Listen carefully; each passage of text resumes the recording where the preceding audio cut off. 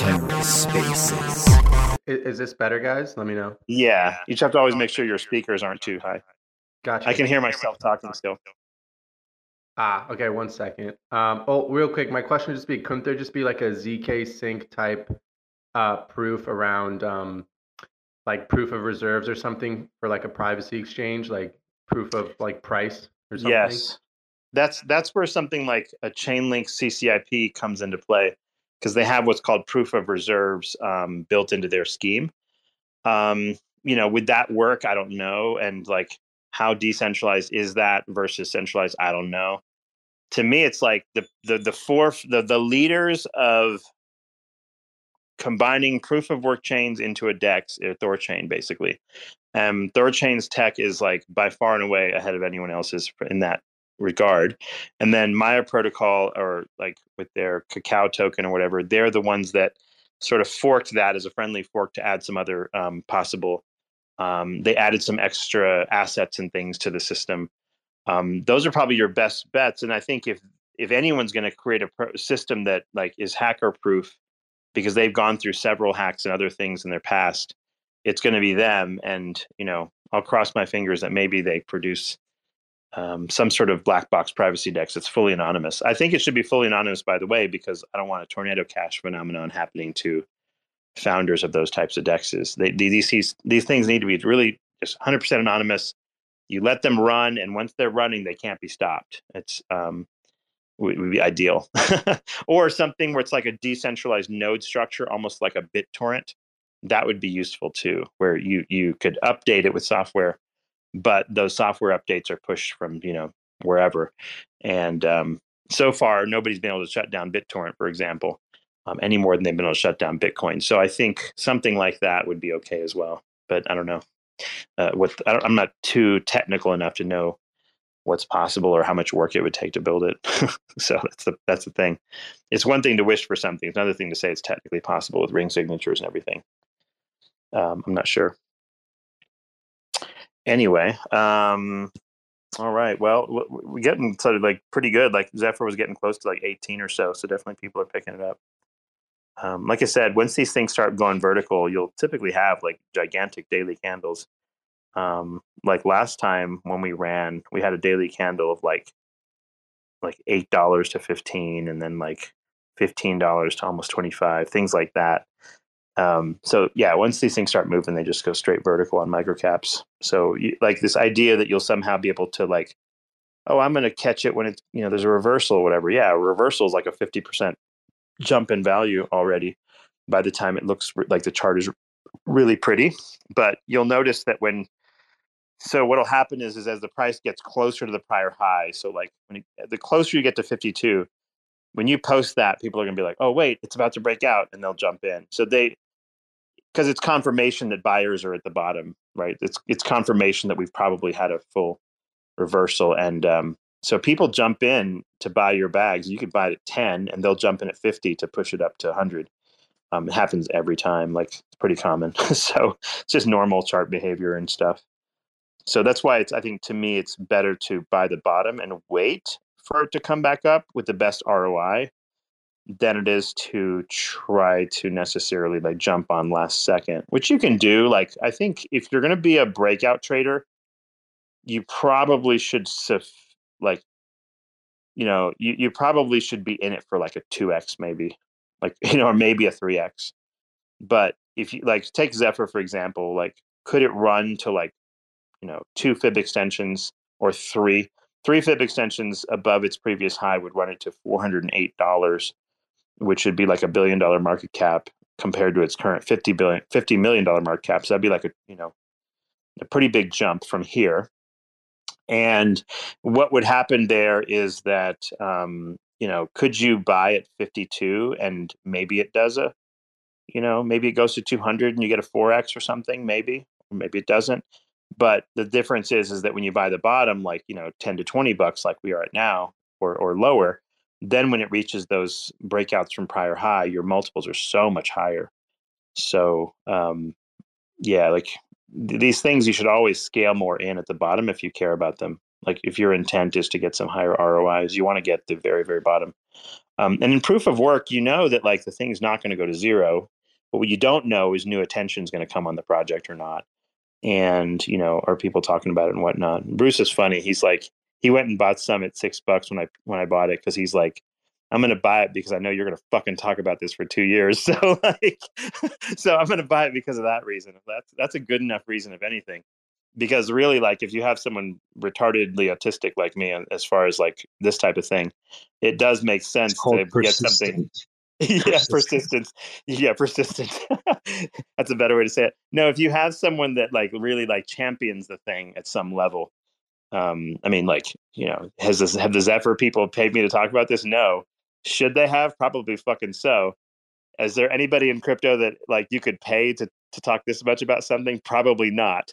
So therefore, it's like, that's a plus, I guess, in Honestly, itself. Seth, I think we will talk about it for 2 years, just so you can tell everyone I told you so after 2 years. I told you so. Yeah, I will brag for sure. Like, I'll be like, you fucking morons. No, I'm just kidding. But yeah, like, for sure. Like, it's fun after it goes up. I like parabolic charts, and I like 1000Xs and things like that. I think they're a lot of fun.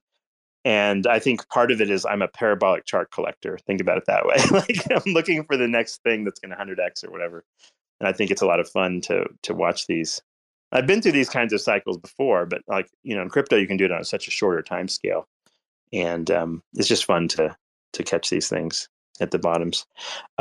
Anyway, but like, yeah, the thing is, like, is there someone going to be discussing something like this? And Twitter Spaces doesn't have a whole lot of reach. A lot of the people hanging out in here are people that we already know, right? Like, it's not new people really. So, but at the same time, like, Finn takes a lot of these Terra, spaces.org. He publishes them and stuff like that. So there's a lot of people that hear these on podcasts and things. And it's more reach than you think. Let's put it that way. And it's certainly more reach than a lot of other crypto projects have if we're talking about these things fairly frequently. So I think it's important to, like, every season to have probably one thing with like very high conviction, maybe two things with very high conviction.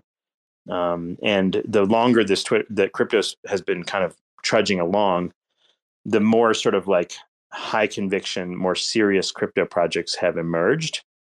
Whereas like in the early days, like most of the secondary coins were sort of like, many of them were sort of bogus. Pie in the sky, like Litecoin's going to be the future of money type conversations. And, something like Zephyr, like, none of us are under the delusion that like Zephyr is going to be the future of all finance or some nonsense like that. That's not the point of it. The point of Zephyr is that like it has certain privacy features. It's useful to some of us, and we're likely to use it for those features. And then when you add to that, you're at a small market cap going into a bull market. The technicals are right. The timing is right. It has some reasonable fundamentals. Remember, the fundamentals dictate the bottoms, and the hype dictates the top, right? The utility and fundamentals are the bottom. That tells you what the new floor is going to be on the price. So I look at that and I say, okay, well, like, is there a $1 billion floor price for this thing that could emerge at some point? I think the answer is yes, because Monero has demonstrated, even after they switched to RandomX, they've demonstrated the ability to maintain a $2 to $3 billion market cap.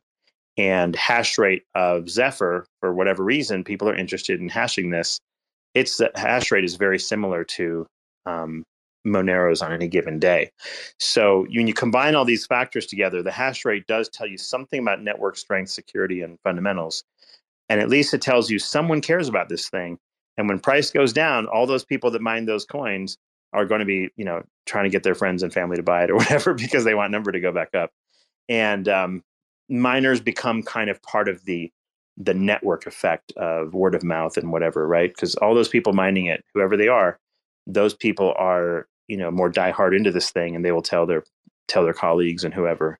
It becomes like a baked in shill network, like, same thing with Bitcoin miners or whoever. They make videos on YouTube and whatnot. So it matters. And I think so you take the aggregate of this and you say, well, is it feasible to sort of reach some ridiculous market cap and maybe dump to $1 billion or $500 million market cap? And is that consistent with the history of many coins in crypto? I'd say it's yes. There's just one thing. Coin Bureau, this guy he really hates CBDCs. He really hates it. Oh, yeah. Mm-hmm. I watched his videos in the past, and he's really like very outspoken against them, right? So I think we could actually get him interested if just enough people retweet and tag him on that. I agree. I actually mentioned this the other day. I was thinking about joining their unbelievably expensive alpha group for $65 a month just to get like repeated questions in on Zeph. So hey, take a look at this. That might be worthwhile. Yeah. That might be a worthy. That might be a worthy use of your funds. $65 a month.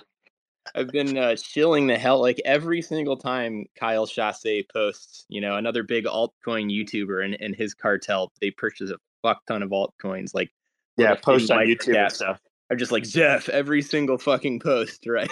No, if you want the coin to moon, I have a recipe for that. It's like everybody like that's in it just simply has to is tasked with commenting on other people's YouTube posts, even like Twitter advertisements. Like, how like IBM or who the fuck will have advertisements on Twitter, stick it in the responses on the advertisements too. And they just sit there and they just create search traffic. It's very funny. But yeah, you can basically it's all about attention and visibility. And the more people and the more comments that people see, they're like, oh, there's something here, right? It's just simply like, how many times do you have to see the name of a coin where you start going, wait a minute, maybe I should buy that? So, I think you saw this with almost every new coin of this season is like, you probably faded most of them, but you kept seeing them over and over and over again. Then you're like, wait a minute, maybe I should look into this. The damn Twitter algorithm on advertisements. You know what I get now in my feed? I get surgical robot advertisements, Guess who's fault that Thanks a lot, Cephii. Jesus. That's funny. I saw that too. That's very funny. Yeah. Surgical robot advertisements. Yeah, but but there's a what technique. I'm going to use them for, scratch my ass or something, Yeah, but there's a technique to this as far as like getting the word out, and usually like tagging YouTube channels and their comment sections and whatnot helps too. I have a feeling though that because of the risk of a protocol like this, there's definitely some hesitancy. So I'm thinking that when we finally get them to mention it, it might be a bit of a top signal.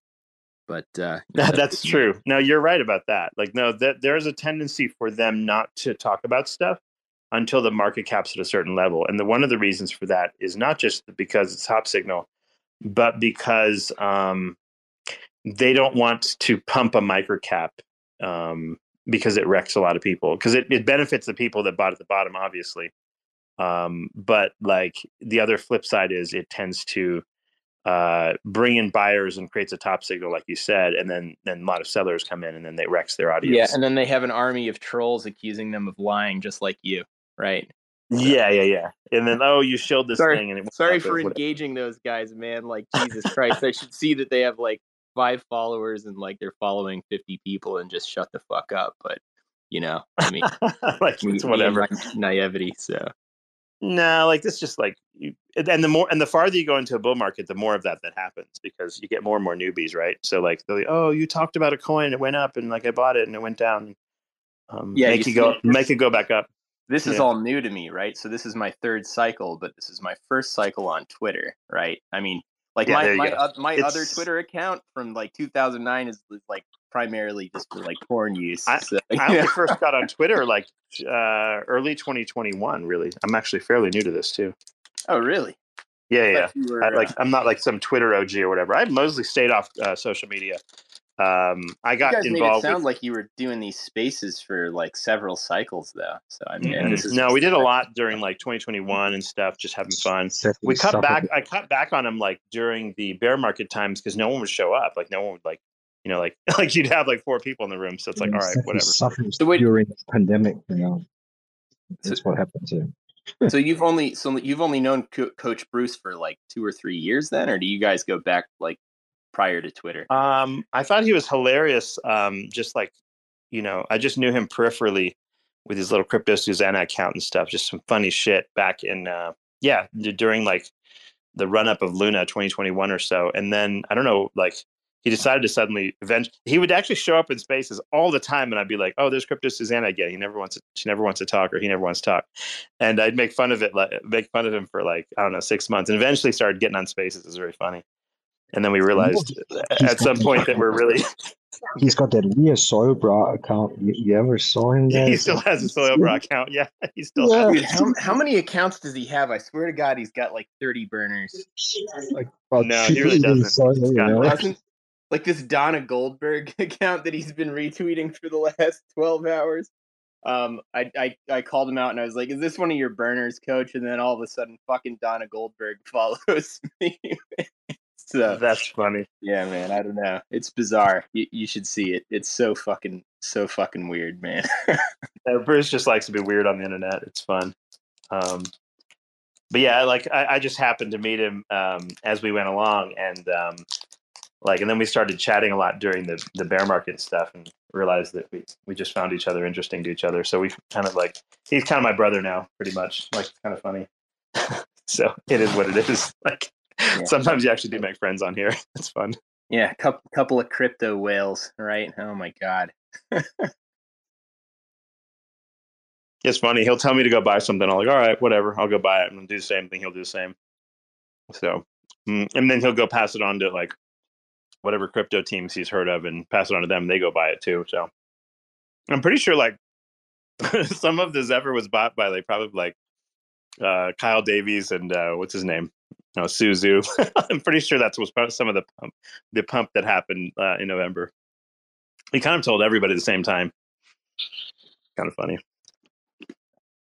Honestly, hopefully they come back and pump it a little bit more here. I'm sure they're probably part of the dump too. So who knows? Yeah, it's possible. It actually didn't dump that bad. This chart for Zephyr doesn't look like any kind of. It really doesn't look like a pump and dump style chart. Actually, it looks very classic crypto. Really like textbook chart. It's not even like this is a textbook like accumulation chart. It's perfect actually. Super bullish looking. Yeah, like a bad chart would be going from like $1 down to like $2 after hitting $52. That would be really bad. That'd be like a low liquidity junk pump type of chart. This looks really good.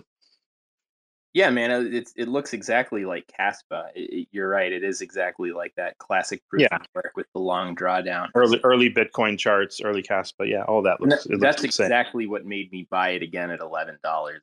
I was worried, and I was telling my friend who's down here in the listeners, even when I have way too much money in this. Am I completely fucked? So even when the way up, it was like $20, then it hit 30, then it hit 40, then it hit 50. I was like, this thing's going to dump at some point. It's going to take like 3 or 4 months to sort of like consolidate. I don't know where the top is, but we know for sure that like when you have these type of price movements, the time that it takes to sort of like recover from the drops increases with the size of the pumps. But at the same time, the size of the pump of a coin impacts its like the attention it gets. So I would be more worried if a coin just doesn't ever do heavy moves and doesn't attract any attention than I would be worried about like a retracement. By far and away, like every coin will retrace, right? But not every coin. Surprised that you held it the whole way through and you didn't sell like even with the retracement down into the 40s, to pick it back. No, the reason I didn't mess with it is because like you already had the recent run up of Caspa in the previous year. And this was like the most popular proof of work coin really since Caspa. And to me, it was too much risk to gamble it. So, because you have plenty of coins you can like buy and sell to gamble. And occasionally you'll find something that probably like, it's better to wait it out than it is to try to sort of guess. Because on the way up, think about it. I bought first at $6. Did I know it was going to go to 20 immediately? No, I did not. I was fully expecting it to go back to $1, like, or something, right? I figured it would dump after I bought it, like whatever. Then it goes up just by happenstance or whatever it is. So then did I know that it was going to go to 20? No. Did I know it was going to go to 30? No. 40? No. 50? No. Like, so I don't know where the top's going to be. So if I was a rational person, I probably would have sold it at like, let's say I would have sold it at 30 and then it would have gone to 50. And then it would have like dropped back to 30. I'd be like, ooh, maybe I'll, start looking into buying it again. And probably would have hit 20. I would have bought it back. So like, what did I do here? I just, I bought some at 6. I held on to it. Okay, fine. I didn't take any profit or whatever. But like, I started buying in at 30. I started buying all the way down to the bottom. And, I have a pretty decent average now. It's looking good. It's probably somewhere like around the price it is now. Not bad. And so I haven't really made any real money on it. The first pump was just my education about like, the first pump to me tells me something about the attention on this thing. And at that time, I didn't know enough about the system to like, to really sort of delve deep into deciding, do I want to add more capital? So the first time I heard about it, when Up told me, I'm like, all right, I'll just throw, a chunk of money at this and, let's see what happens. I fully expected it. See, that's the part that makes me wonder, since the conviction wasn't quite there yet, why the fuck not sell off at like 50? Wasn't 50 one of the original fib extensions from the first? Because like simultaneously, what was happening was we were getting like outlandish amounts of volume for the market cap, and we were getting a really high hash rate. That's why I didn't sell it off. And as it was going up, I'm like, hey, wait a minute. Like, look at all these miners that are like posting videos about this thing, and look at this could go to 100, right? So so maybe I bought my own Kool-Aid while watching all the the hype, right? That's possible. In fact, it's not possible. That's what happened. So I kind of drank the Kool-Aid on the way up, right? Listen, man, your spaces when this shit hit like $20 all the way to 50 were like some straight up Scientology cult level shit. It was crazy. Fucking cephalopods and the fucking Zephyr Death Cult and fucking Zephyr Death Cult, black hole memes flying around. well, we tried to make it like sound like it was going to go to zero, so that like that way like nobody bought the top or whatever. And they were like, "What do you mean, Zeph Cult? It's Death Cult. It's going to go to zero? What?" Like, no, it was sort of a play on the Luna UST Death Spiral, cult, obviously. Yeah, exactly. Though we sort of had fun with it because that's what a lot of us were. We're like people that were in the Death Spiral or whatever. Fucking you and Ox Ears and Bruce. Yeah, making fun of ourselves a little bit is all that was. But yeah, like it was just fun. But like I think the thing is, but that just goes to show you that like I didn't know exactly. And really, you know what? Like the correct thing to have done might have been like I bought my initial bag, leave it for the bull market, don't add anything else, and I would have technically been in the green on my position right now. Right, I'm a little bit in the red now. So what did I do? I chased, and as a result of chasing, I'm in the red. So congrats to me, right? So like, so now it's like, okay, now you're a community member. You better make the fucking thing go up. Yeah, well, I mean, I did the exact same thing, right? I mean, not that we're even remotely on the same level. I mean, holy fuck, But you see my point. Like, it happens to anybody. Like, you could buy the wrong price even because either you felt like you under allocated and you just did research later, like, oh wait, I should have bought more. Like how many of us bought Bitcoin, over the years at higher prices than we first got in? Almost everybody. Like, so, unless you're like the Winklevoss twins or some shit or Satoshi himself or whatever, like almost everybody bought more on the way up. Right. So it happens. What a call by those guys. I wonder how did they first hear about Bitcoin? Who shilled it to them with that much conviction that they'd put that much money into it? That's wild. You have to congratulate the shiller on that one. Yeah, I think so, man. I mean, not that they're not bright guys, but what's more amazing is that they held it, right? That it didn't sell it when they had a multiple of whatever, right? You're right. Seriously, that takes more difficult. Visionary. Well, and not only that, but like with all the shenanigans around Mt. Gox, it's amazing how diamond-handed a lot of people have been as well. But that's the thing. Like, if you have a bag that's small enough that you don't have to care about it, that helps a lot. But like, but the funny thing is, the Winklevi, their mentality and their psychology was affected by Bitcoin, though, for sure. Because I say this because, like, they take like fucking meditation classes and stuff to handle the anxiety and whatnot. So yeah, you might think that, like they're not thinking about their billions going up and down, but I can assure you they are.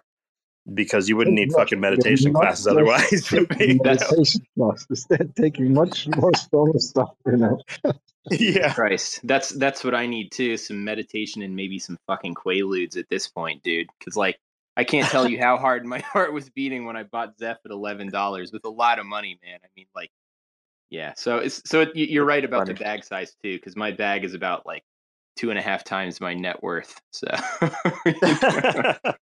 I've got a pretty good amount myself. Like, but at the same time, it's like you have to have this idea that these things can get to, early bull market kind of mentality is like relatively small cap things can make it to $1 billion market cap. Even 500 million, even like, if you get to like a 500 mil market cap, I believe we're at $200 Zeph. That's very feasible. And if you think about it, like there's some, like, I mean, I pulled up comparables in the market. Like, let's do it now just for fun. So we go to, all right, so by market cap, you go onto CoinGecko and go basically to other coins. Cephii, I just have to go. I have to hop on Yeah, the sure. plane. Yeah, catch you later, man. Guys. Pump Yeah, coins, good day, man. Deuces, noob. Bye. I was going to say, all you have to do is pull up some coin that is of similar market cap. So Zephyr's at like, what, 500 something now? What is it? You have it in front of you by chance, Drew? Hang on. Yeah, let me pull it up. It's like 500 something. But like, let's pull up like some other similar comparables in this sort of like 50 mil market cap range. I don't know. Zephyr 54. Like here, 552 UWU lend. No fucking clue what that is, but let's see what kind of volume it has. Okay, so 24-hour trading volume of $111,000 on a market cap of 55 million and a fully diluted valuation of 122 million.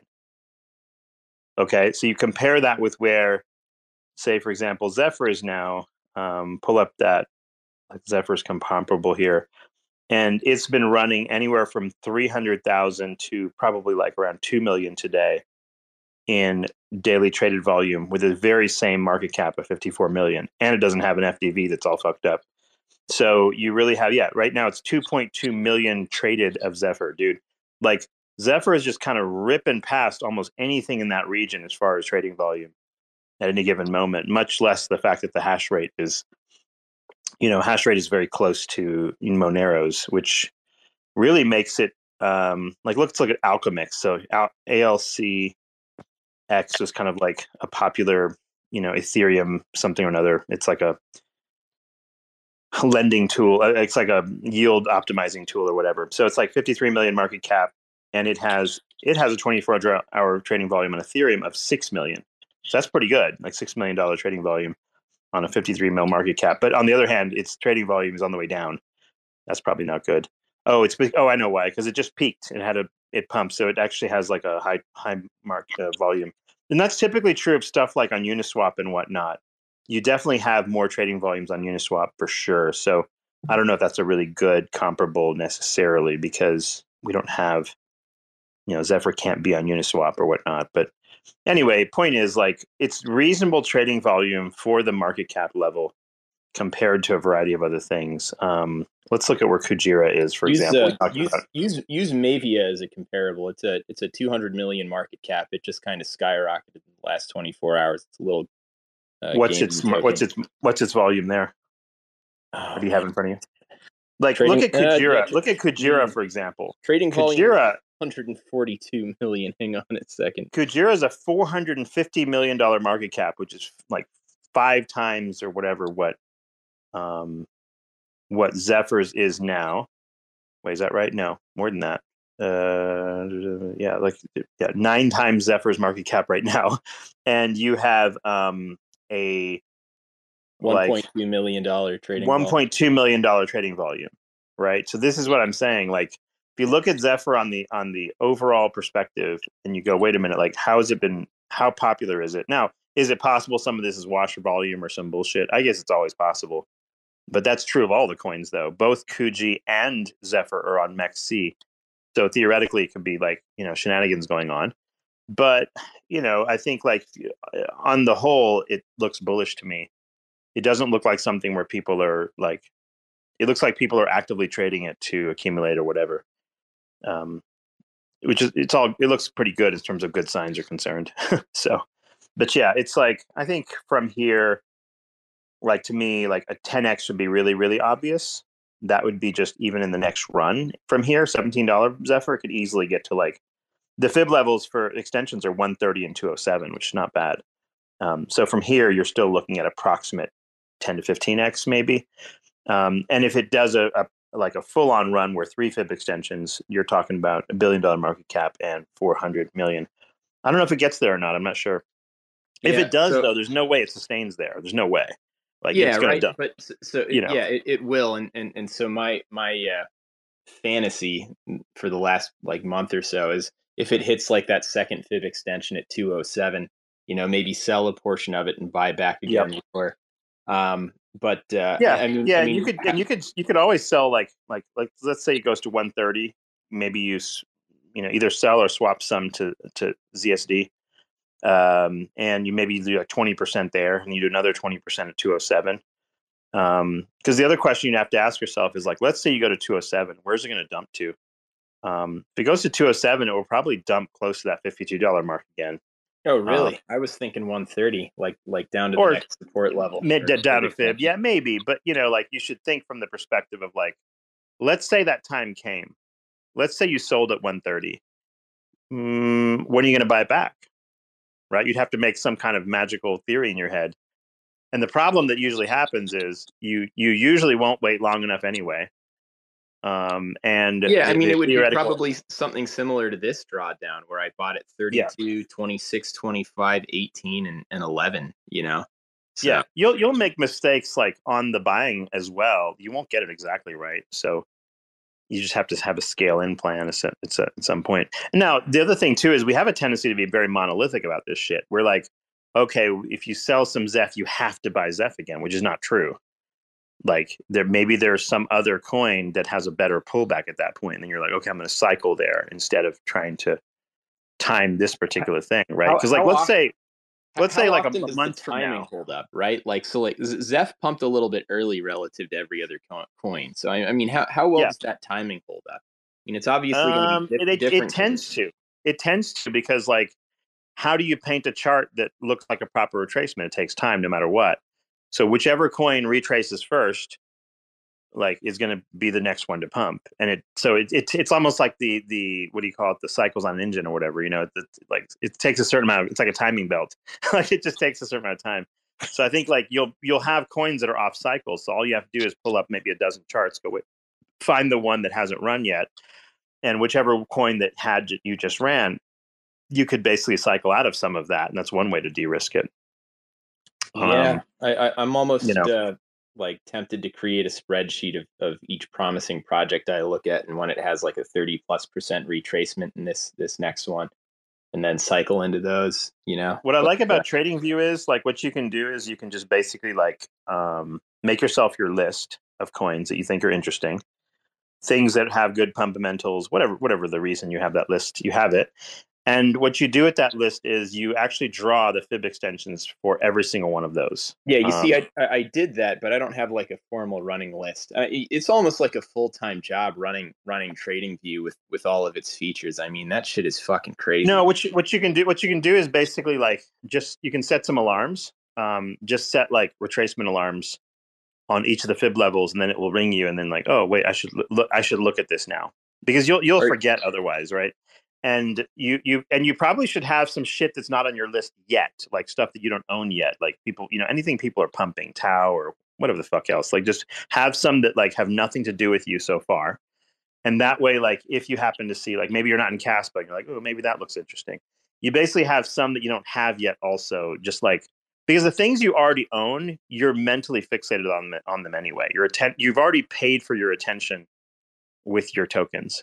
So, because you're going to monitor that shit no matter what happens. So then the question is like, maybe you'll miss some things that might dip, when your thing is pumping. And that could be a useful sort of like, sort of way to deal with this. So take, for example, like, let's say, like, I was hoping that Chainlink was going to run this last week, and it was going to go ahead and run and just like rip to like 31.6 or something. And my hope was I was going to be able to sell some Chainlink, and I was going to be able to buy some Zephyr before it started pumping. Maybe I can get it below, $14 or something like that. Didn't happen, right? Like, I didn't actually get to that point. So I just left everything alone. And if Zephyr runs, okay, I missed it, whatever, who gives a fuck. But there'll be something else, right? Like, for example, this is why, by the way, this was the reason, by the way, I added Dogecoin and Litecoin to the list, because those are really, really relatively safe in terms of like downside risk. So if I cycle into them, I'm not going to lose my shirt. But on the other hand, they have barely moved yet. And so therefore, like, even if I get a 2x on my buy there, let's say I do a 10x on something else and then I dump this into a 2x, that's a 20x, man. Like, it's that simple. That's exactly how I've been thinking. So, I mean, not to get too monolithic with like a list, but if I give you two hypothetical charts to look at based on when they pumped and are currently dumping, would you mind taking a look at them? Yeah. Pull them up real quick. Yeah. So Shido and Neon. So Neon is like an interoperability protocol between Solana and Ethereum. It's like EVM on Solana. And then Shido is a layer 1 running on Tendermint, with actually more dApps than Sei, and it runs a little bit faster, but it's a similar concept. Shido's chart looks a lot like Kujira's chart. And it's been sort of like dripping downwards so it was at like January 21st, it made it to like 13 cents or so. No, I'm sorry, not 13, 1.3 cents. It pumped late, now, right? So now we're like at 0.007. And volume has fallen off, which is good. And people have sort of forgotten about it a little bit. So this might be a time for like, this might be entry time starting here, possibly. I'm trying to see where you would draw fib levels for this. I guess you could do it all the way from November. You could do the November 3rd bottom all the way to the top. Let me see what kind of numbers you get. So it's first like retracement level. It hasn't even hit yet. It's actually pretty bullish in that it's not pulling back that much. Yeah, they have a mainnet launch coming up here too in the next few months. So, I mean, there's some things that are going to be catalysts. So I'm thinking if Zeph has like so my fantasy for like the last 2 weeks, maybe if Zeph you have a mainnet coming out, that's like some of the biggest news you'll have for a coin. Actually, if you use like the December 24th bottom, and then you use the January 21st top, it is now at its first fib retracement at about 0.007. And then could it go down below to 0.005? Possibly. So this might be a good one to watch in the sense that like maybe you wouldn't add any here now, but let's say Zephyr pumps in the next month and this one's staying still. Let's see how much time has passed too. It's not that much. So it's been a month. Not much. So this one Shido could bleed for a few months, especially if the mainnet's a ways. So the way you might want to play this is only get into it if something else you have pumps and you can rotate into it while this bleeds out for a few months. That would be ideal. Now, maybe that doesn't happen. Like maybe this doesn't bleed. Maybe it just sits right here. Who knows? But you have at least a strategy, on that.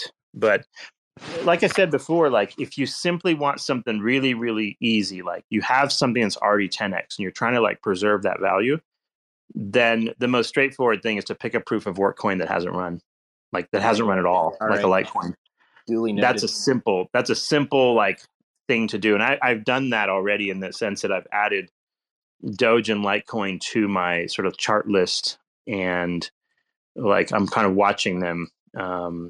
Because like when you have a full-on bull run, like there is a 100% chance just about that Litecoin will move.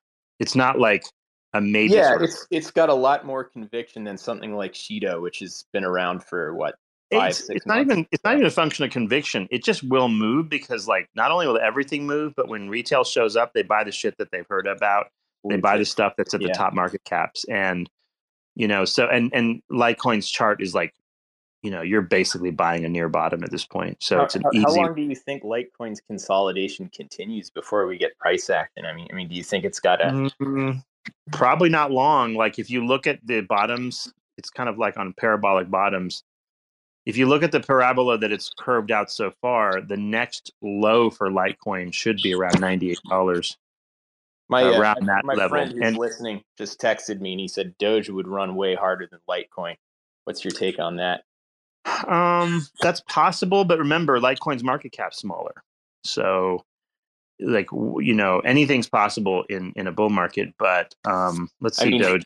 He's got a point with the the mimetic effect. So, and to his point, I have more Doge than I have Litecoin at this moment. So the reason is because like that satellite launch thing is going to be automatic news that will drive it, right? So Doge is 11 billion market cap, 12 billion, something like that. I believe Litecoin's like 3 or something. So they'll move like one way or the other at some point. And the question here is not so much like, what will go up the most, but like, are both of these reasonable preservation store of value at this point? And the answer is yes. LTC and Doge should be fine. Yeah, it's 5.3 billion market cap is Litecoin. So yeah, and I have a little bit of each basically, but like it depends too. Like let's say for example, so what's been happening, by the way, a general analysis of the market over the last 6 months is it's almost all market incumbents that are playing around, right? Like these are people that are crypto natives buying shit like Caspa and Zephyr and Alephium and God knows what else, a bunch of new random coins. And guess who buys those coins? Those are not new retail that buys those things. You're going to fringe exchanges and shit. Of course, you had a bit of a Solana retail pump already. But who you have largely is crypto natives who want to just ride narratives they see on crypto Twitter. You don't have mass crazy buying from the general public. Yeah, it's true. We'd have a bunch of weird exchanges like CoinEx and Mexi and all. Yeah, we'd have shit, if it was the case that everyone had shown up, like Litecoin and Doge would already be pumping already, and they didn't really do much. So these are bellwethers for the retail like person showing up. So what you've seen so far, you might say, oh, the older coins are not going to move because it's because people are what do crypto natives do right now? They're looking for return on investment. Everyone knows that like smaller market caps pump now. It became like a standard knowledge sort of among crypto crowd, right? So this is why like you're seeing these sort of like various microcaps return and run for a whole year, some new projects, things like that. So people want high ROIs if they've been here a long time. Newbies, they don't know what the fuck they're talking about. Like they'll show up and like, oh, they'll see 100% gain and they'll be really, really impressed with themselves, right? You remember how that was when you first start out, right? Oh yeah, so, like, dude. Yeah, you're like, oh my God, it doubled. Oh my God, like my Dogecoin or whatever. So yeah, the 2Xs and things of that nature are like what those people are impressed by. And they also are just not too lazy to go and figure out every random coin. So a lot of people, they'll just whop onto Coinbase and they'll just sort of like, organize it by market cap or whatever. And then they'll just say, oh, I've heard this before. And they'll buy what they've heard of. Or they'll get onto an exchange because their friend told them to buy something. Oh, go do this and go buy that. So it depends on how they get onboarded. But really, like the total newbie who just logs in is going to buy whatever they can find at the top of the list. So that's when like the real true sort of bull market has really begun. I think what most people consider a bull market is that time period where like it's darts at a dartboard, type of thing. So so if you have gains in something, and let's just say something happens in the next month, like things just start to moon in the next month, and Litecoin and Doge don't move at all. Well, perfect. That's a place you could probably cycle into if you want to stay crypto exposed as opposed to going just cash only. Because like cash at this point is probably a loser in that like the odds that it's going to sit there and wind up, you're going to have different things run and you're not in them is high. So at least if we have a run, LTC and Doge can run. From this stage, are LTC and Doge going to dump a lot? I don't know about that. Like you might see some dips, but I mean, they're so low to begin with. It's just questionable whether they're like at bear market like averages now. Still, they're not even promising because I'm completely fucking allocated. So, Yeah, I think right now it's like being allocated makes more sense to me. I'm fully allocated. The only problem is I'm fully allocated. My portfolio is still down about maybe 15+% on a whole, whereas you've got like virtually a double in everything. Yeah, I'm up on Chainlink. I'm neutral on Zephyr. I'm up on the Kujira that I have and a few other randoms. Well, today I'm up on Kujira, but the last couple of weeks certainly not. But Kujira. I added Kujira though up in these levels. I didn't only keep my airdrop. I added some, so I figured Kujira is an easy choice for long-term hold, and I figured, let's just pile in and go for it. So I just sort of added it later. But at this point, I'm reasonably allocated. I think I would be doing really, really well if I did like a 5x on most of these things. Yeah, even a 5x on most of these things, I would have performed really, really great as far as like any metric of monetary success. Like, so, beyond that, I think we go higher than 5x. Sure. Why not? I think it's highly likely. So, I mean, from here, I think a 5x would be on most of these bags would be very, very sane sort of numbers. Yeah, that'd be great. Actually, Akash is one of my best performing ones. Now that I'm looking at it, I'm more than double. Yeah. So on the sort of AI DPIN stuff, like I kind of got out of Akash when it was like at 310 this last. Yeah, I'm thinking about it now. That was actually my next question. Should I don't know, cycle out of this into something like Neon, which is the next chart I was going to ask you about? Yeah, see, Akash is a pretty high market cap for something that, and by the way, I like the team, I like everything about, but like, is the goddamn thing worth this market cap? Oh, hell no. Right? Like there's no universe or in which like the Akash Network's coin is worth $690 million. Yeah, whatever. But the narrative sounds so good. I mean, yeah, it's all narrative, and remember the narrative sounded good last season too, but it dumped big time, right? Like into the never netherworld. Like it's right now at like $3. It was like 20 cents bear market or something. So the thing is, when you're running on fumes, you don't have like a true narrative that like is actually a fundamental value. You're going to get a giga retracement at some point. My worry about Akash, just looking at the chart, is that it has a big retracement while everything else runs. That was my worry. Like, is because like this happened to Chainlink back in 2020, and so my thought is that like, okay, wait a minute, like it's had a good run. My bags are in the green. I sold this, and this, and this, and I went and bought Chainlink. Why? Because I felt like even if I got like a 5x on Chainlink, and that's all I got, like I would be doing it at a dramatically lower risk than staying and waiting in Akash, which could dump. This is my worry about it. Okay. And by the way, that doesn't mean it won't run. Like I could be totally wrong, and that's fine, right? Like that's what I'm saying. Yeah. It just has to be with like, do I really want to ride that bag down after I've already held it for like 3 years?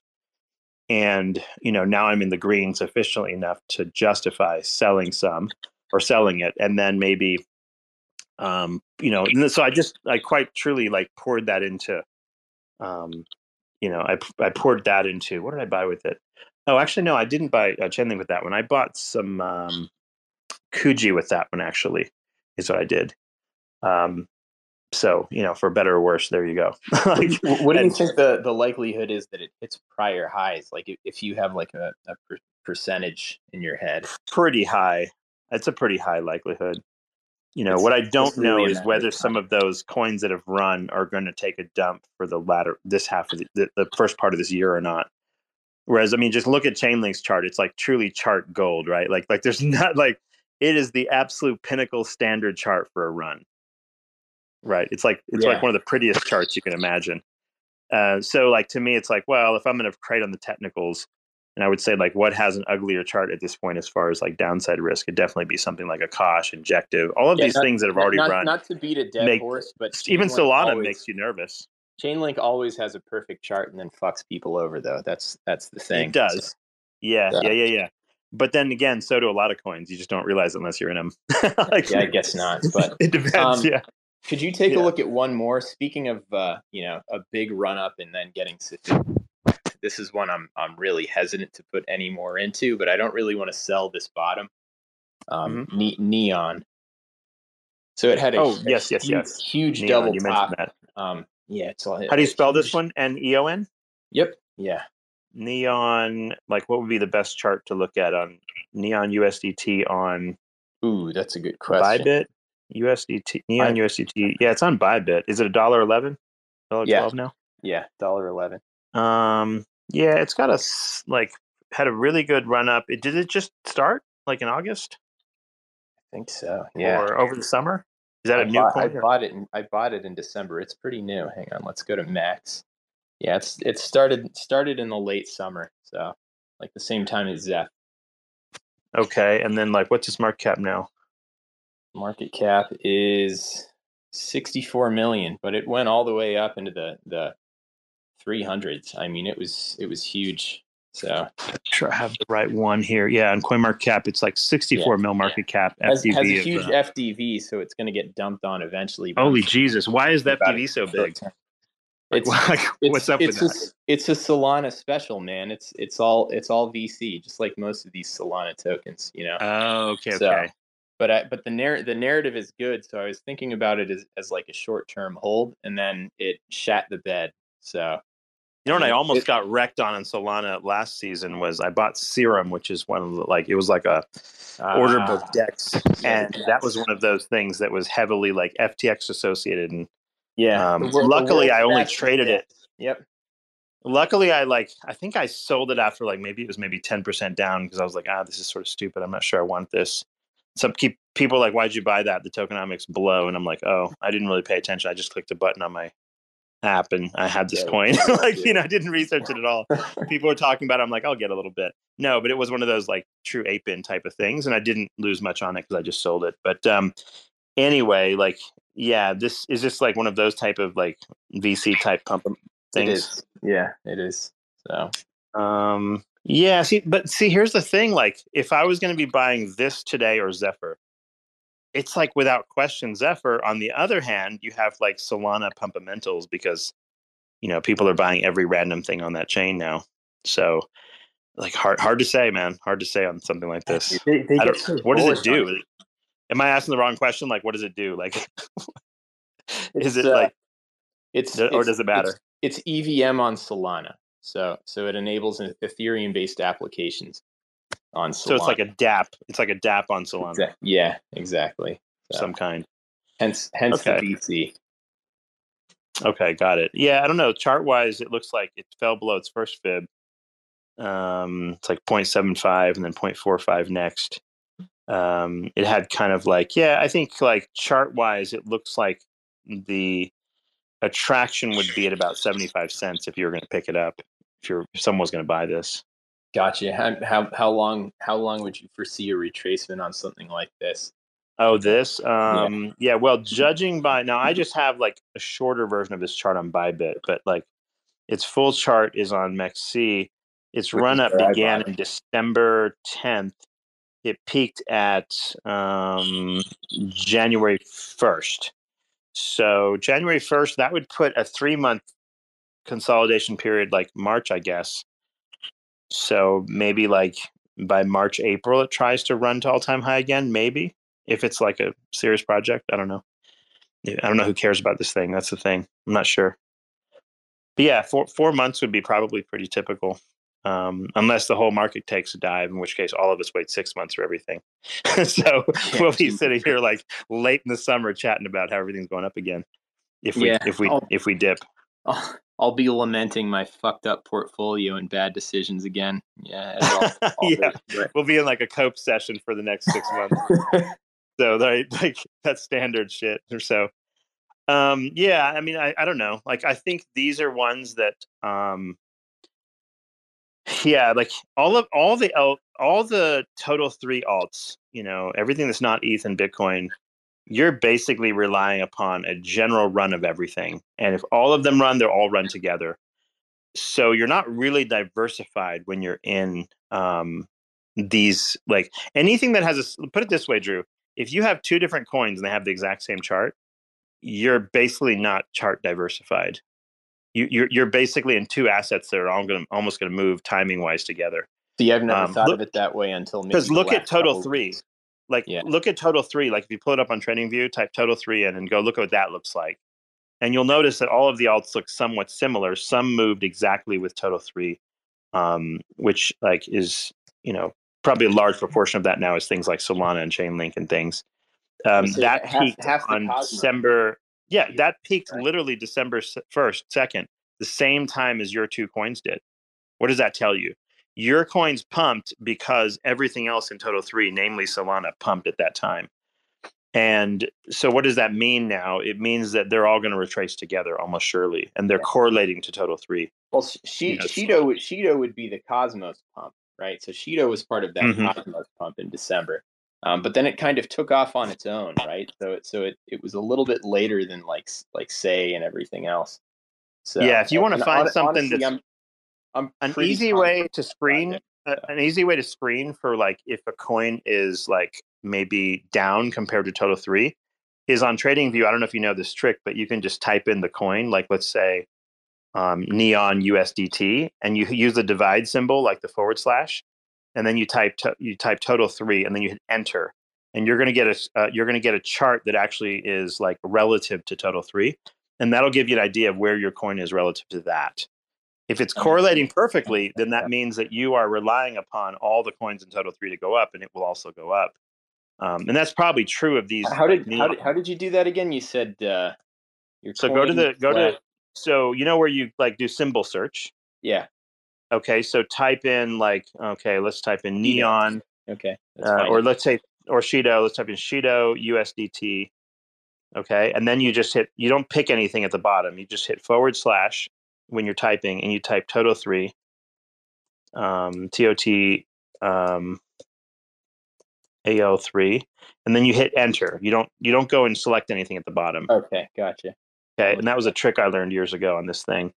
And what that'll show you is like the relative performance of your thing versus Total 3. So what you'll notice is that like Shido has dropped off more than the general Total 3, which makes sense because like it's trading worse than Total 3. Why is that happening? Because it's a smaller cap thing and it's going to pull back more than, say, for example, Solana, right? In relative terms. So, but it has a chart that looks exactly like Total 3, which means it's correlated highly. Does that make sense? So like, if you're trying to find out, like, is your coin outperforming or underperforming, or like, where does it look in comparison to something else? Or you could do something else. You could type, like, for example, let's type Shido USDT and divide it by Zeph. Let's divide it by Zeph USDT. And what you'll find is like, okay, Shido's dropping compared to Zeph, obviously, because Zeph just went up, right? So you'll get a sense of like, so, you know, if you want the thing that hasn't run yet, that's another way you could sort of look at it, is compare to Total 3, compare to another coin, and go, wait a minute, like, what's the relative? Dude, this is awesome. Holy shit. Interesting, right? Not being a sycophant or anything, but like the amount of knowledge that I get from these fucking spaces that you're shedding off all the time is fucking awesome, man. I really appreciate you. Oh yeah, no problem. Yeah, a lot of tricks and shit in here, huh? It's pretty cool. It's pretty neat stuff. But yeah, like you pick this stuff up after a while playing with TradingView and stuff. How do you have so much time to learn this shit? I'm like starved for hours between. I'm just a dork. Like, you know, I'll sit in bed before I go to bed and like play with this shit. Dude, how does your wife get angry with you for this shit? For like the extended spaces? She's got some bullshit TV shows she has going on, and like I'll have my thing, and we'll just chill next to each other. You guys, we're like parallel play, like infants. You know what I mean? Like, yeah. I guess that's what happens when a relationship has been going on for long enough, right? You just yeah. You have your things, and you know, sometimes she'll ask a question like, "What's going on over there?" and I'll figure out what's happening on our Chinese show. You know, like, is that guy with that girl now or what? You know, Chinese show. Wait a second. She's watching she's watching shit on like, I don't know, Netflix or whatever. It's got like they have like fucking South Korea on there, China. I have all sorts of stuff going on now. So she went into binge watching Asian TV for no fucking idea why. But anyway, it's funny. I would never have imagined. It's not Bollywood, man. I would never have imagined her binge watching that. Yeah, it's very funny. Anyway, hey DMT, what's up, man? Didn't mean to ignore you there. We're just bullshitting. Yeah, sorry here, guys. I'm hopping off too, by the way. Oh, sure thing. I appreciate you. Take it easy. Yeah, catch you later. Demim, you there? What you up to? I don't know if he's actually AFK or sorry, I got a phone call. Oh, no problem. Yeah, what you up to? How are we doing? Did you check out the white paper or the decks, or what are your thoughts? It's like a little like mini sort of like central exchange, essentially, right? It's not really a DEX exactly. Decentralized, and it's not owned by anybody. It's sort of like, you know, kind of anonymous sort of thing, but it's not exactly a DEX, I guess, yet. I mean, it's owned by somebody. I didn't see. It's owned by somebody. Sure, yeah, it's not like it's got a validator network. I mean, sure, you have a multi-sig or 2FA or all these different things, but like, how who's parked on that address, like multi-sig? Like, is it basically you with all the different keys and your pseudonymous identities, or like, right? So it's presumably it's basically like somebody running a centralized exchange that is basically going to offer all these things, and then calling it like a DEX, and then defining the world word like decentralized. Or I don't think we should be using the word DEX on there for sure. Like it doesn't. It's a little bit facetious, like to say it's a DEX. So I think that's kind of not what they should be doing. I don't know. Like it's a good start, but at the same time, like how much liquidity is going to be attracted to some dude's wallet? I'm not sure, right? Like how do you know that's not how do you know what's a rug pull and what isn't? You don't. Dude, how do you know that once the liquidity is there, he just doesn't go bye-bye, right? So to me, I love Zephyr, and I'm awesome to see some developments on it, but like to me, it's just like, I don't know. Yeah, I don't know. And I have no problem if it's successful. Don't get me wrong. That'd be awesome. I'd like a place to trade. But yeah, like, maybe it's like a step one, and maybe like over time, it's a place to get started, I suppose. If people are willing to, if some liquidity gets committed, if liquidity gets committed there sufficient enough.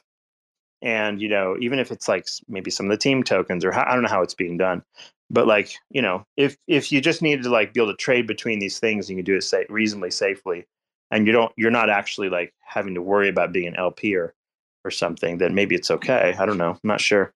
But long run, like it'd be nice if someone built like a Thorchain fork, black box type of thing, and it ran autonomously.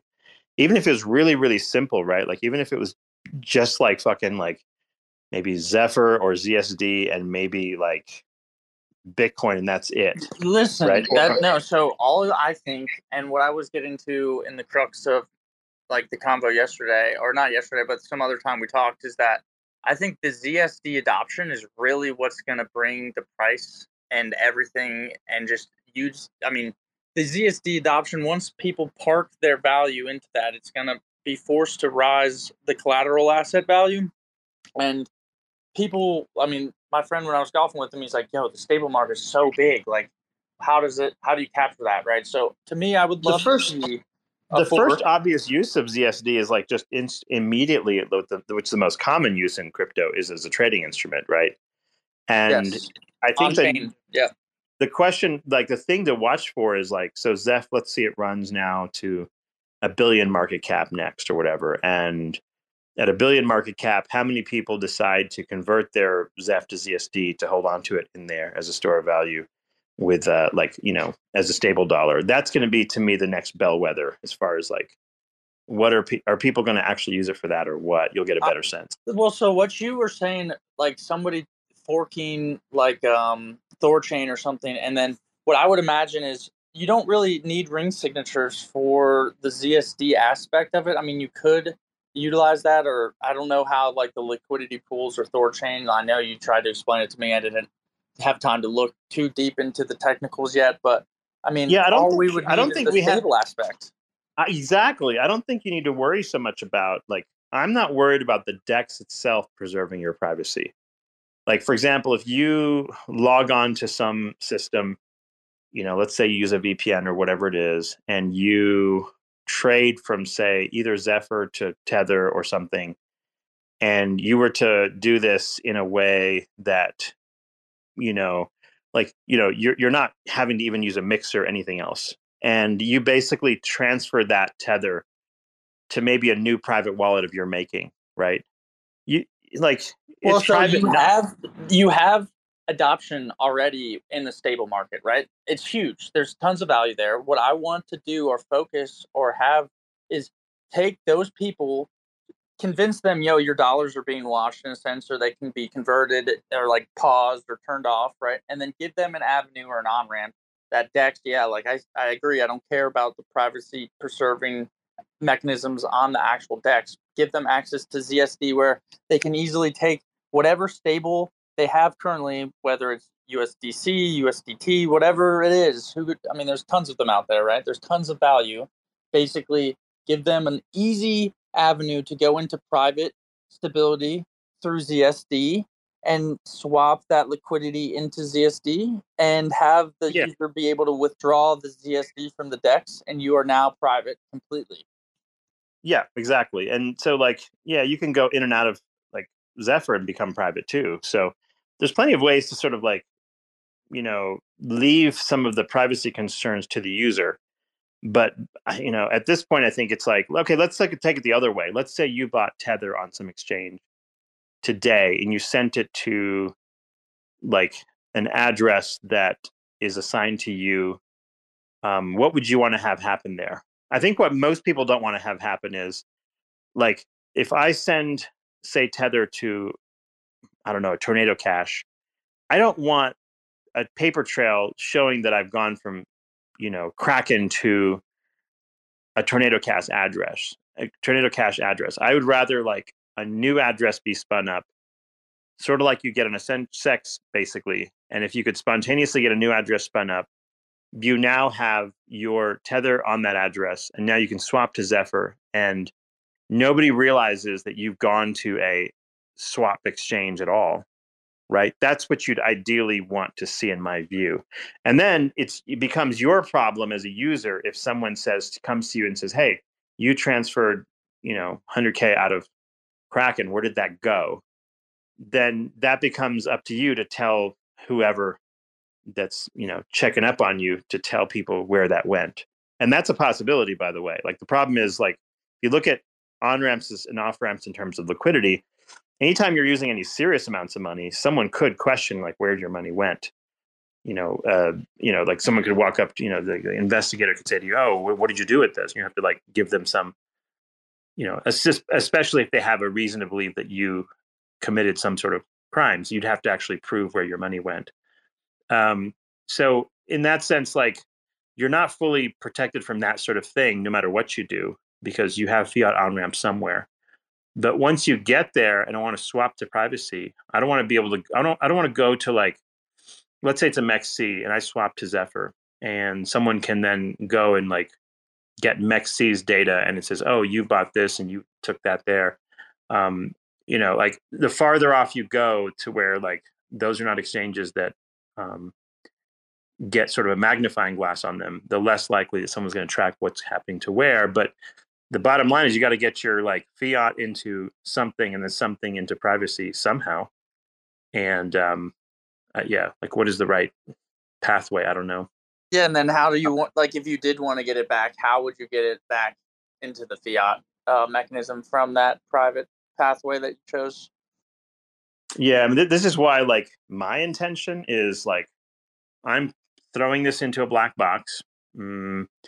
Like, as far as anyone knows, I could have lost money on Zephyr. Like, maybe I convert to ZSD low and I bought it back high and my bag is worth zero now. Like, as far as you know, you don't know. Well, as far as everybody knows, I mean, you're the one actually painting the chart downwards. I mean, don't you see all those? Who really knows? So, but the point is, like, let's say, so like you can't audit whether I lost money or gained money or anything within the system because it's a black box. My thinking is like, okay, if it sits there and it moons, like, what am I going to do with it? And it's like, I'll probably like look at ways to off ramp somewhere where I'm using that, also in an obscure fashion, right? Like, I'm not bringing this back to fiat ever, is my thinking. I like what you said a long time ago. Is you said people who have the ability should be developing or doing something to adopt a ZSD, because when Zephyr does pop, those people will want to spend their dark internet money on something or somewhere. Yeah, I think someone built a gold bullion exchange for Monero, which is funny. I don't know if anyone's used it, but it seemed kind of sketchy. That is interesting. The problem with something like that, again, is that when you go from privacy to not private, let's say they don't ship you your gold bar, what are you gonna do about it? Right? You don't have any recourse. Oh yeah. I mean, if at least it was on chain, you could say, "Oh, I sent them this money," but like, there's no way to prove it if it's privacy.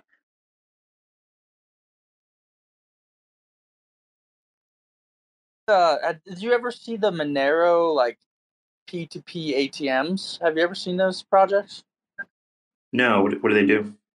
Somebody like basically built an ATM, right? And then you can put some sort of minor cash flow, but you can have the price of the asset be adjusted based on how much cash flow you have. So like kind of give incentives one way or the other, but then have like a local marketplace with an ATM somewhere, like say you have a local coffee shop or something.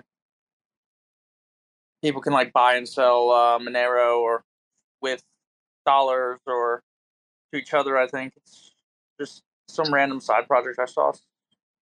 I don't know. Like, judging by my like vantage point over the history of crypto, I'm not too like bullish on the idea of like the general public and various like small businesses really heavily doing anything crypto related. And here, the reason why is because one is like, let's say you're a business and you want to accept something.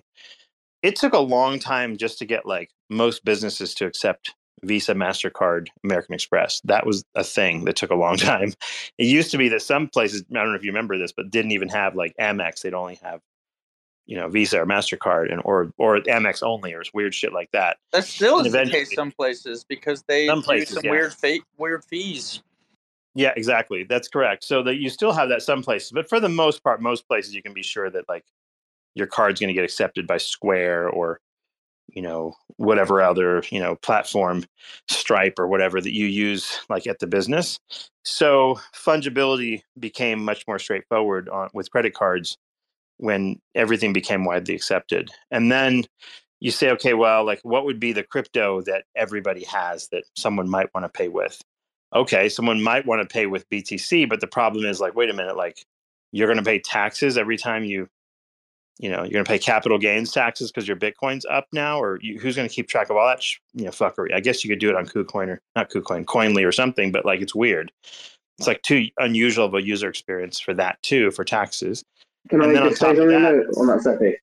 Just while you're going through that, you got to take into consideration that a lot of the time VAT is applied to the credit card and debit card purchases, whereas the VAT would, capital gains tax would be the only thing you would pay. No, that in the UK, this is different. That's different. VAT I'm saying small businesses could benefit. Yeah, VAT and sales taxes, we have those in the US as well in the form of sales taxes in many states. But the difference is that's calculated at the point of sale.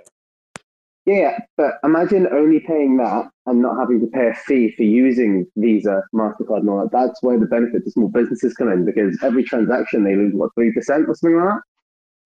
And yeah, it'd be beneficial to the business. Let me kind of get to what I was going to say, though. But here's the problem if you're a business. The reason why you accept Visa, MasterCard, and Amex is because that's what your customers have. And if you don't accept Visa or MasterCard, your customer literally has no cash in their pocket and they can't buy your coffee. The thing now is like the vast majority of customers are not for lack of inability to buy coffee because they don't have like, because like they don't accept crypto and crypto is the only thing you have to pay in, right? That's not a thing. And the second thing is those businesses, like which crypto are they going to accept and how are they going to accept it? Are they going to use some kind of specialty exchange or something that's going to then convert that to dollars? Because they can't accept a volatile asset because they need to have like a clean profit and loss statement for their business. It's going to be in stables for sure. They're not going to accept Bitcoin because it doesn't make any sense. Because like the minute they accept it, they're going to have to convert it to cash anyway. Because if they don't, they can't like clarify what their cost basis is and also what their cost, like their sale price is in terms of doing everything from like their IRS statements to everything else. So like all of that becomes more complicated with, accepting a volatile asset for, your business. So then like the other thing is like, why would a business add a coin? Like, let's say a business decide to add, let's say, I don't know, Solana. And we're going to be like, okay, we're going to accept Solana at our, gas station. They would do this if they felt like a lot of the users were going to show up and only show up at their gas station, not their competitors, because they accept Solana coins, or or their users that buy gas are running to them saying, "Hey, by the way, accept Solana. I want to pay in Solana." And but there is a way around that.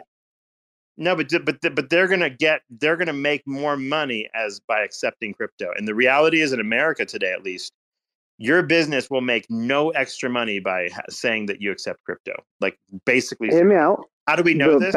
Is because people have tried it already. That's how we know. And I didn't say that. No, I agree. There is that, but you can also create a POS system that would automatically convert it to a stable coin via a DEX, AMM, whatever. Agreed. And at that point, it ceases to be a volatile asset. It becomes feasible because it's right. You put in the amount you want in GBP on the POS system. It'll automatically, that POS system is designed to automatically transfer it to a stable coin. You remove the volatile asset. But understand that, like, or just use the stable coin. Just use the ZSD. And I'm agreeing with Cephii that nobody's going to want to, as a business, convert their asset instantly. And thus, they want to have either a third party accept that asset and convert it on their behalf and keep some books that they're like rectifying, or accept the stable. But so that makes me more bullish on this private ZSD stable, because all the other stables suck. But here's the thing. If this was going to work, and if this was going to be something that businesses wanted, customers wanted, or whatever, or that maybe like some money could be made doing it, you would see a lot more of this happening already with Stripe and Square and a lot of these other companies. And the plus side here would be it'd probably be cheaper than accepting credit cards. Like, if I could have at my business everyone paying crypto, and we don't have to fucking pay this gigantic transaction bill every year to like Visa and MasterCard for the credit card transaction, which is a lot of money, by the way. Like, if you have, like, let's say $1 million in revenue, you're probably paying like 45 grand in tax, payments to the Visa MasterCard people for the privilege of accepting them, essentially. So it's expensive, but at the same time, like, businesses do it because there's a multifold benefit. One, accepting cash sucks because you have to then deal with the cash box and all that shit.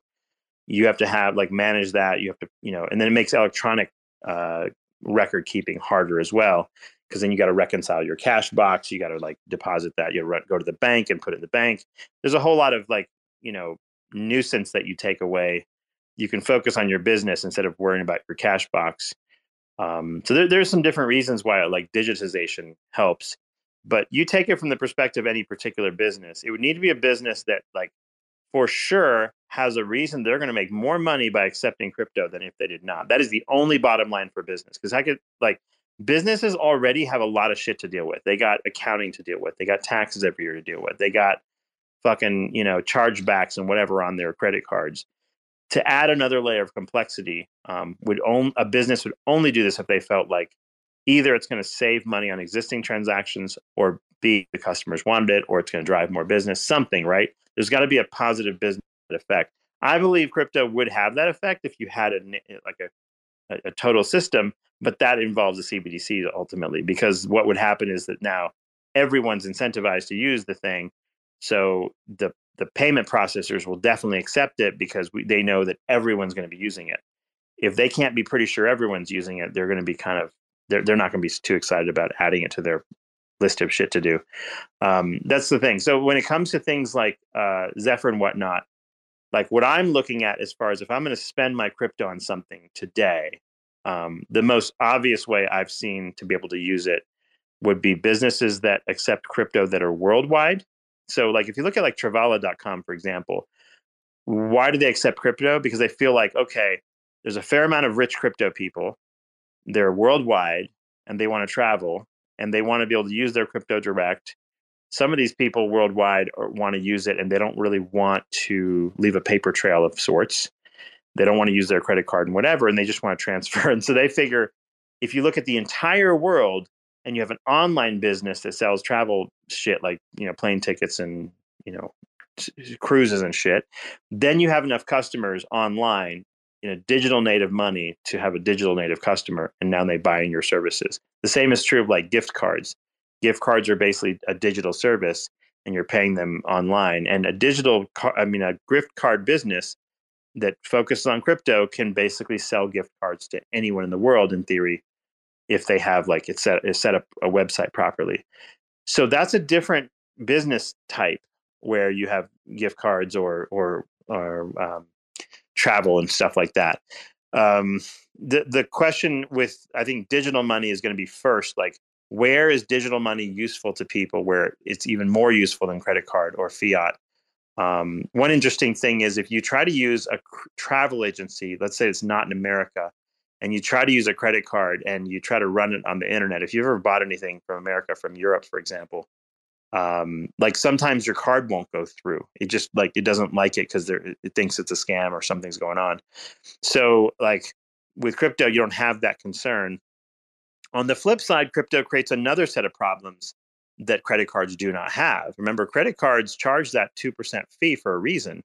They charge that fee because of like, sometimes a business will, charge you for something that you didn't actually ask for. So maybe they'll overcharge you for something or whatever. And so you have to contest that with the company, or you need to have a chargeback happen and they give you your money back if it's a scam or something. And so the remittance process is kind of a middleman that prevents certain types of problems and deals with certain sorts of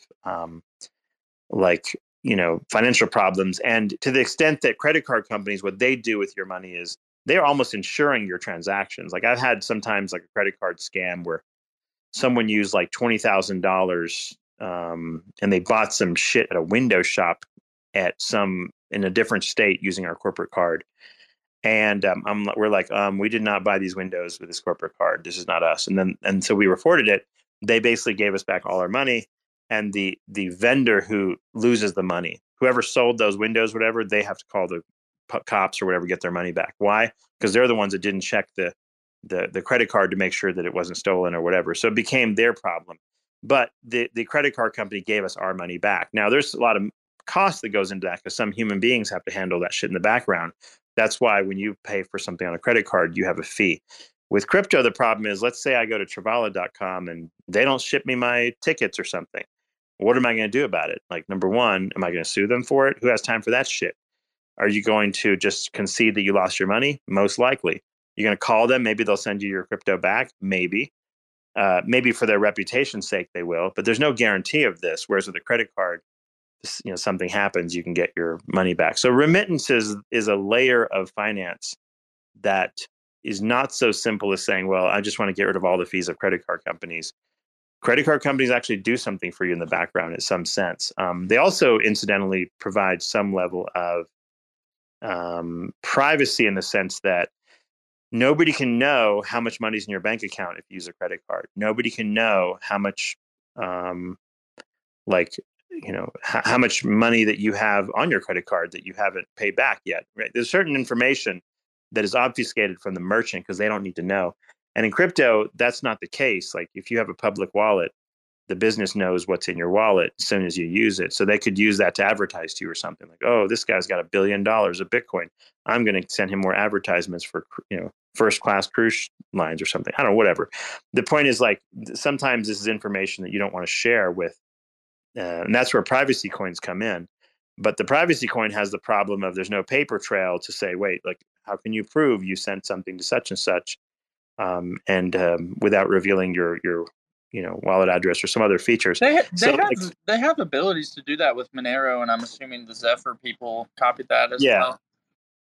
Yeah, I mean, it's not that you couldn't. I'm just saying, like, you no longer did a transaction, but you no longer have the credit card company as the middleman. So, like, let's say, credit card company gives gold bullion dealer the ability to use Visa or MasterCard, and you, the customer, go to that gold bullion dealer and you order like $2,000 worth of ounce of gold, and they didn't send you this ounce of gold, and you told the credit card company they never sent me this, blah blah blah. The credit card company more often than not just gives you your money back, right? And then they charge a fee and take it back from the gold bullion dealer, whoever. The thing in crypto is you don't have any middleman, so there's no arbitrage in between, arbitration in between. That's the right word. And so you just basically lose your money if something goes wrong. That's another thing about crypto, that you need a rail in the middle, and that's one of the rails that like Chainlink was working on, right? That the idea is if you're in the CCIP system, you could create rails that not only have privacy or even have like KYC sort of like privacy, meaning like example would be like like if your KYC information is within the Chainlink system, there'll be some issuer of that KYC. Let's say your state government would incorporate CCIP. So what would happen is that it would have a recording of your driver's license and whatnot in that system. And so when you use that particular CCIP ID, whatever your KYC ID is, then you can prove that you are in fact 21 years old to go buy alcohol at the store. So when you go and swipe your whatever to your new CCIP based crypto credit card, you also have KYC information tied to your wallet somehow. And you know what verifiable credentials are? Yeah, I think it's the same concept, right? Basically same concept, but you have the digital JSON object that you cryptographically sign with some information, and you have a verifier who can basically prove, yep, this person, I did cryptographically sign this. And then you could carry this JSON object in your wallet and go to the gas station and give the gas station the JSON object, and they can take it and say, hey, issuer, like they're the verifier, like they're taking it to the issuer and be like, yo, did this person sign that? So what's your CCIP ID is basically just that concept, except the verifier is the blockchain. Yeah, and there's certain limitations, of course, because like someone could use your ID or something still and sign with your shit. So like there's potential like ways to manipulate any of these systems at some level. But these are the things people are working on in terms of making it possible to use and spend your crypto and whatever. And I think what will happen is that, like, to me, CBDC type tech is inevitable, because if you don't do it, the countries that have it, I talked about this earlier, are going to have the network effects of that. And the US dollar will lose that network effect. And what will probably happen is you will actually have CBDCs for a lot of things.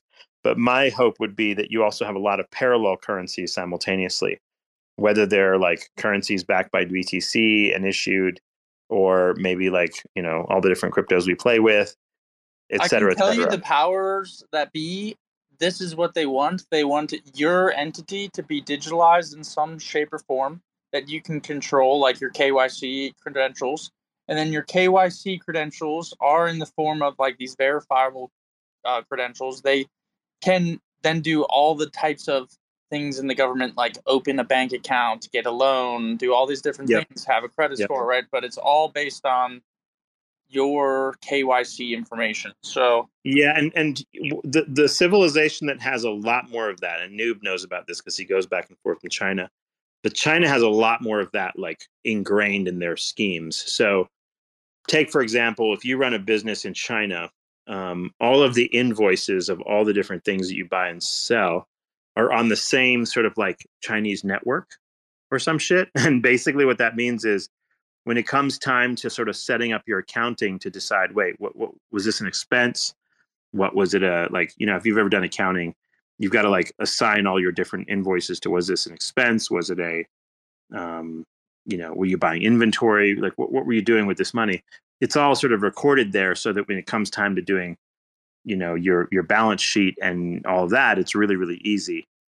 So one of the reasons why all of this is going to come out and continue to permeate society, like, again, whether you like it or not, is because most of us prefer convenience. In fact, most businesses, if they could, no longer have so much of a hassle doing invoices between different things, and would get rid of the hassle with, like, we have so much friction in the current running a business. It's like the amount of time you spend bookkeeping and accounting is easily, 1 to 3% of the cost of a business. So that's like a separate expense that every business has, that if you can get rid of it, it would make a big difference in terms of efficiency. So the US like entire economic system, imagine if like it made 3% more money because like you had more efficient, frictionless systems. So the trend is going to be to introduce more of these things. But the problem with that trend is that, we talked about it earlier, is CBDCs and all of these sort of systems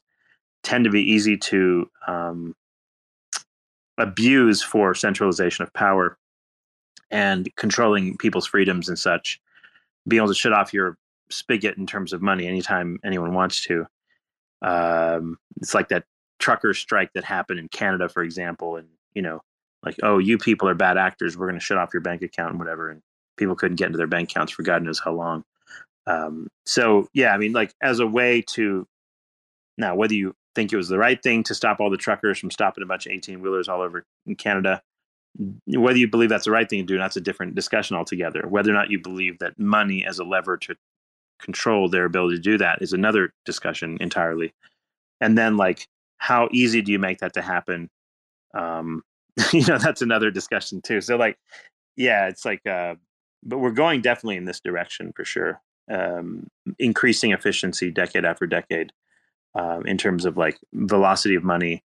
And what Swift and DTCC were talking about is, and this is like the banking and the stock trading consortiums, they're the sort of communication layer between banks and stock brokerages, those two combined. They're trying to get lower transaction times. So it's like, I think they call it like T+2 is like, once you do a transaction, it takes that plus 2 days to finalize that transaction. And like, it's the reason why, like, if you're on an exchange and you deposit money from your bank account into, let's say, a Kraken or a Coinbase, it might take like 3 to 7 days, depending on the amount of money, to finalize that transaction, right? And what they're trying to go for is trying to get to T+0, meaning your transaction settles the moment you actually do the transaction, as opposed to settling a week later or 2 days later or whatever it is. So that's the trend. Like, that's what they want. It's what everyone wants. Isn't that what the new ISO is? Is it 2022? Isn't that what the new standard is for? Like, all the messaging systems have to deploy to in the next year or something like that? I don't remember those standards change periodically, just to kind of tweak them. And so basically, like, the messaging standard between those platforms is what it gets tweaked over the years a little bit here and there. But this is being enforced, isn't it? Like, this one in particular is being enforced. Yeah. They'll always be enforced, because you can't have like a bunch of different banks doing a bunch of different things. So typically, how it gets enforced is the central banks of the United States. Like, if you're not able to connect to the central banks of the United States, it's almost like you don't exist, right? Like, you're basically like cutting off most of the liquidity. So it obviously makes sense that like most international banks are going to connect to them, and they do so currently via Swift. Whatever like Swift uses as their standard is like everyone's going to use. Like, why wouldn't you? But it's no different than like if HDMI 1.4 comes out or whatever it is, then everyone changes their standards on the TVs and on the Apple TV or whatever, and they change it on the maybe takes a heftier cable or whatever. USB-C changes. It's like that. It's like it's a standard shift, and that'll happen as tech changes and different speed requirements or whatever. I'm not sure what the changes that are being made at this point on those systems actually are, but some of those banking standards just fucking blow anyway. Like right now, like if I like trying to import, like, even the fact that you have to have a separate company like Plaid or whatever to connect your bank to your accounting software is just a fucking mess anyway. Like, so banks are paying for a service. So they pay for that service. Why? They pay for it because they have no way of like connecting to your accounting software otherwise. So what happens is you'll get into your QuickBooks or NetSuite or whatever. You will connect via Plaid to your bank, and that will bring your data in on the data feed of what's on your bank. What Chainlink is basically doing is it's trying to create the system where if you have CCIP, any bank could connect their software to it. And now the difference will be is you'll be able to get your statements into your accounting software and bring that data in. And if everyone uses the same fucking system, which by the way, they don't right now, this is why like Plaid has to connect to each bank separately. And like, if your bank gets disconnected from the latest, greatest thing or doesn't want to pay for it, then now you have to import your banking statements literally by CSV files into your accounting software, which blows. So the user experience basically sucks. And this is kind of the friction that's there in business. If you see like from like, at least on an American perspective, the Chinese have it much easier, apparently, according to Noob. It's like they have a very cohesive system for that.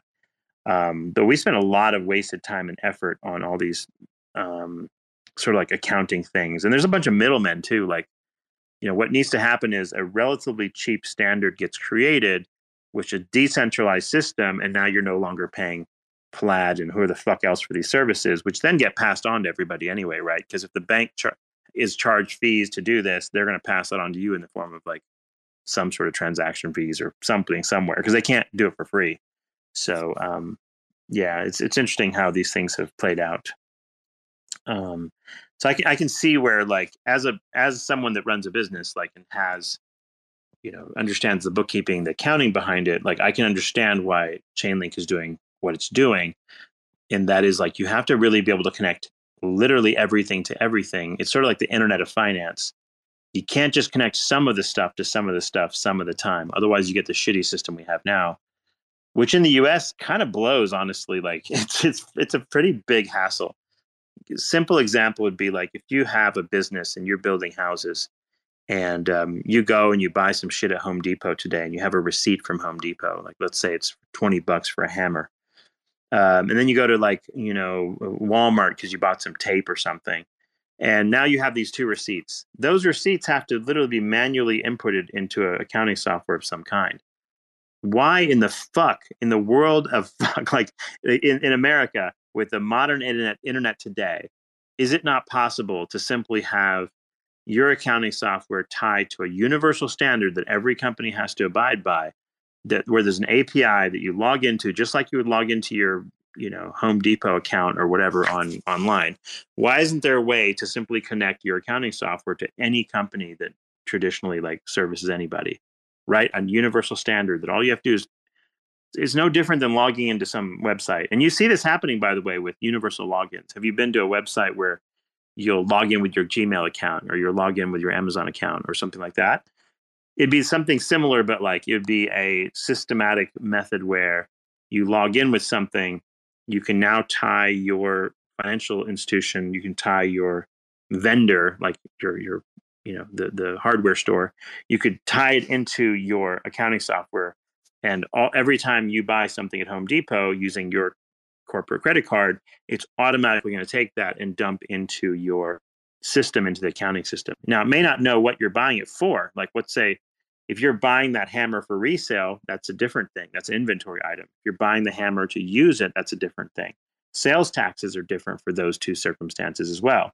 Resale items, they don't charge you sales taxes, whereas items that you're going to use. So what would happen is when you go to the cash register to buy this thing, you would probably punch in on a menu, okay, I'm buying this for sale versus I'm buying this to use for my business. And all of the taxing shit will be taken care of.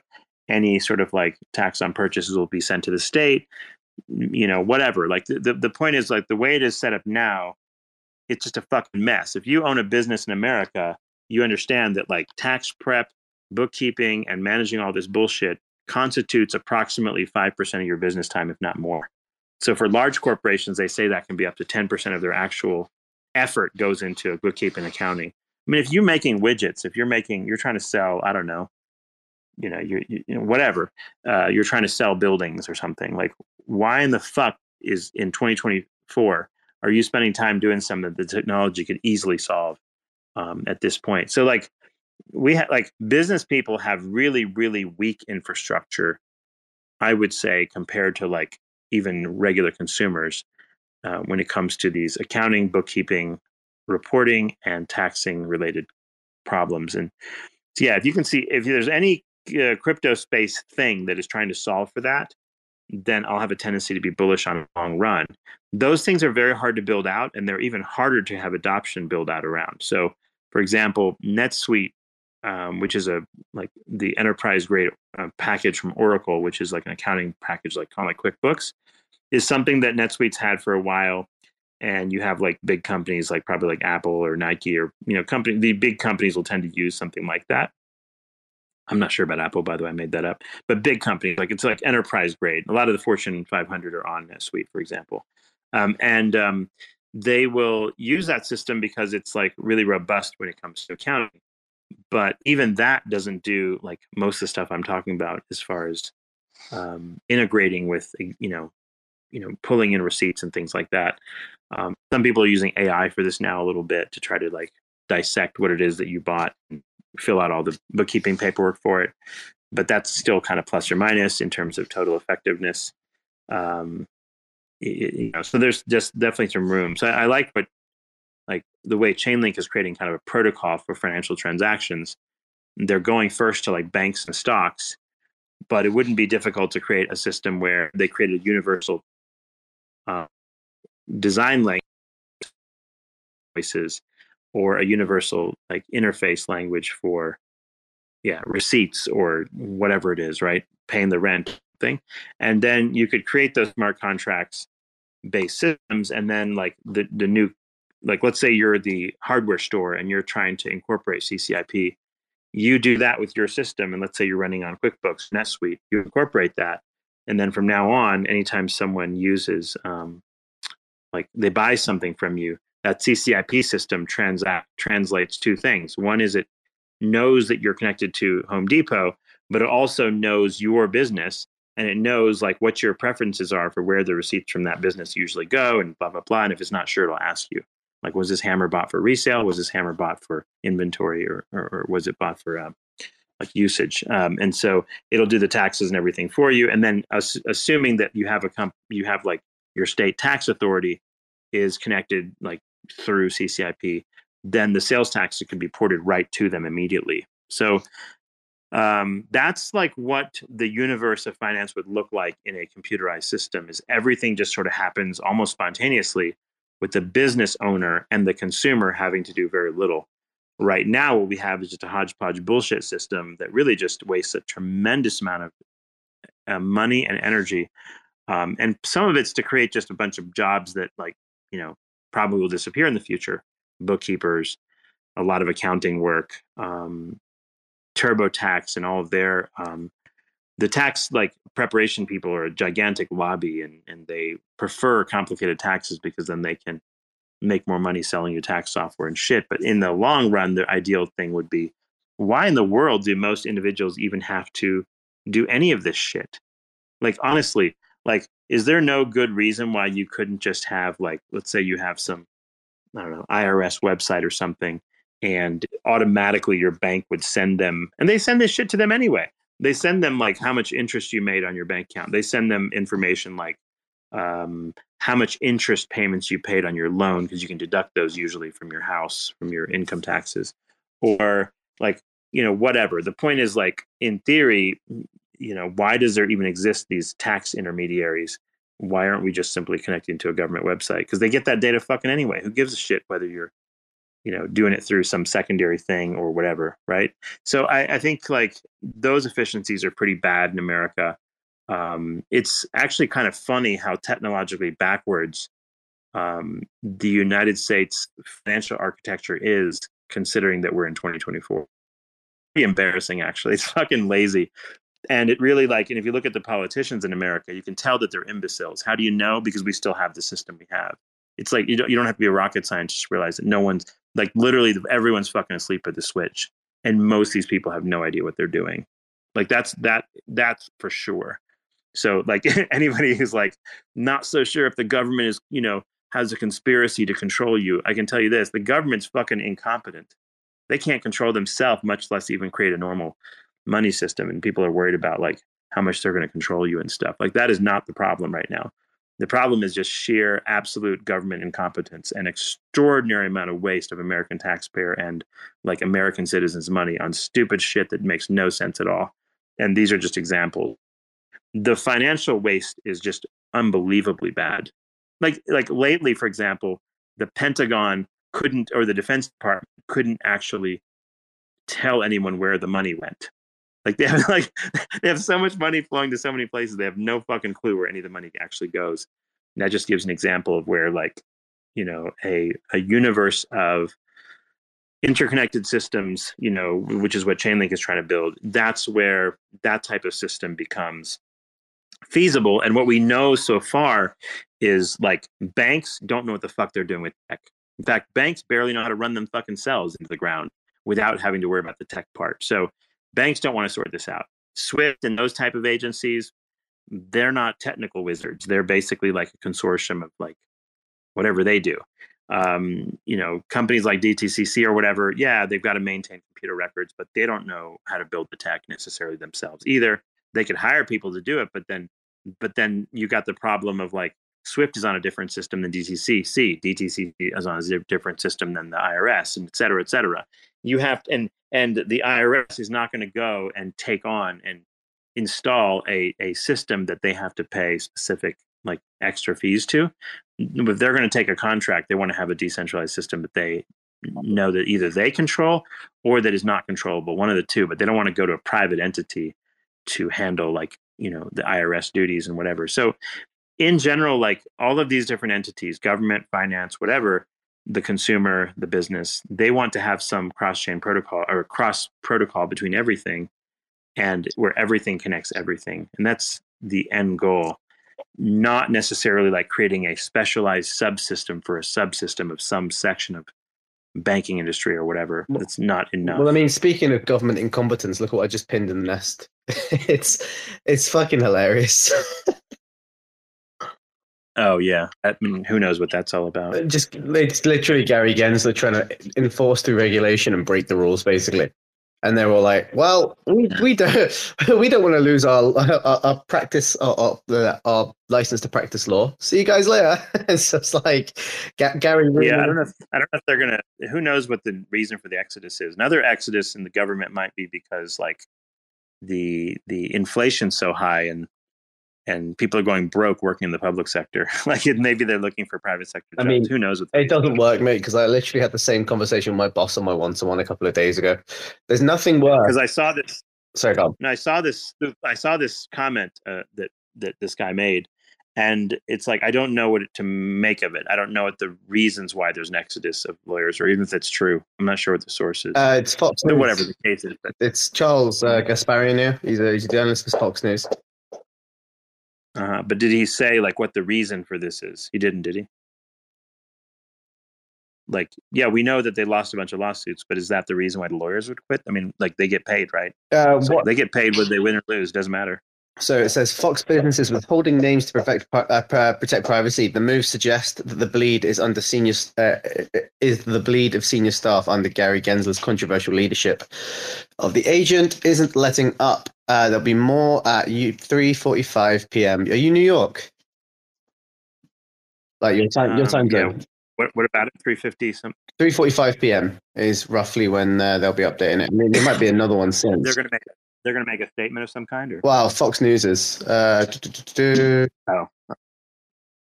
Anyway, whatever. Yeah.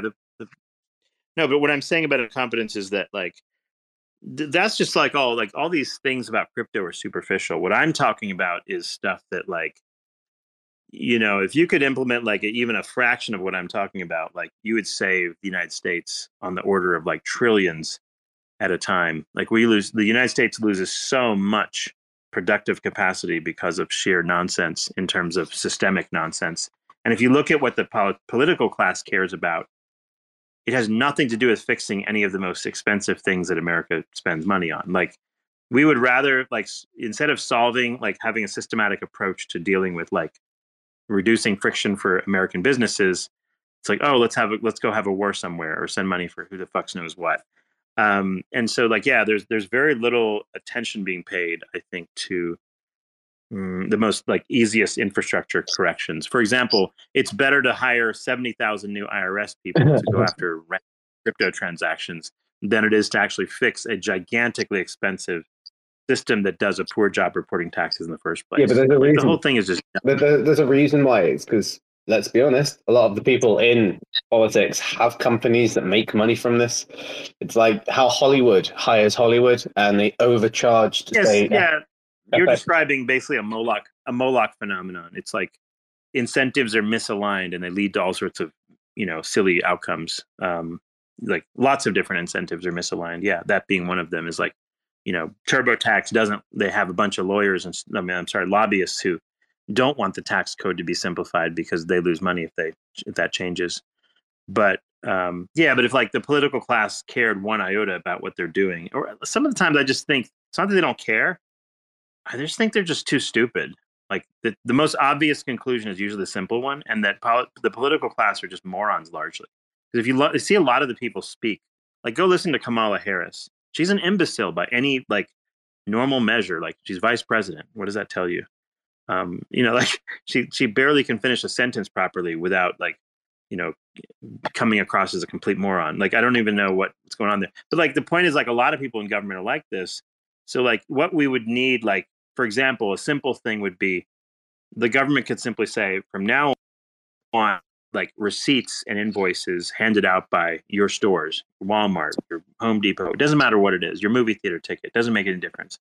All of those receipts are going to be a standard format. That format is going to be in this format that we have spoken to a consortium of people. We've talked to the accounting people. We've talked to QuickBooks. We've talked to NetSuite, whoever does the different electronic thing.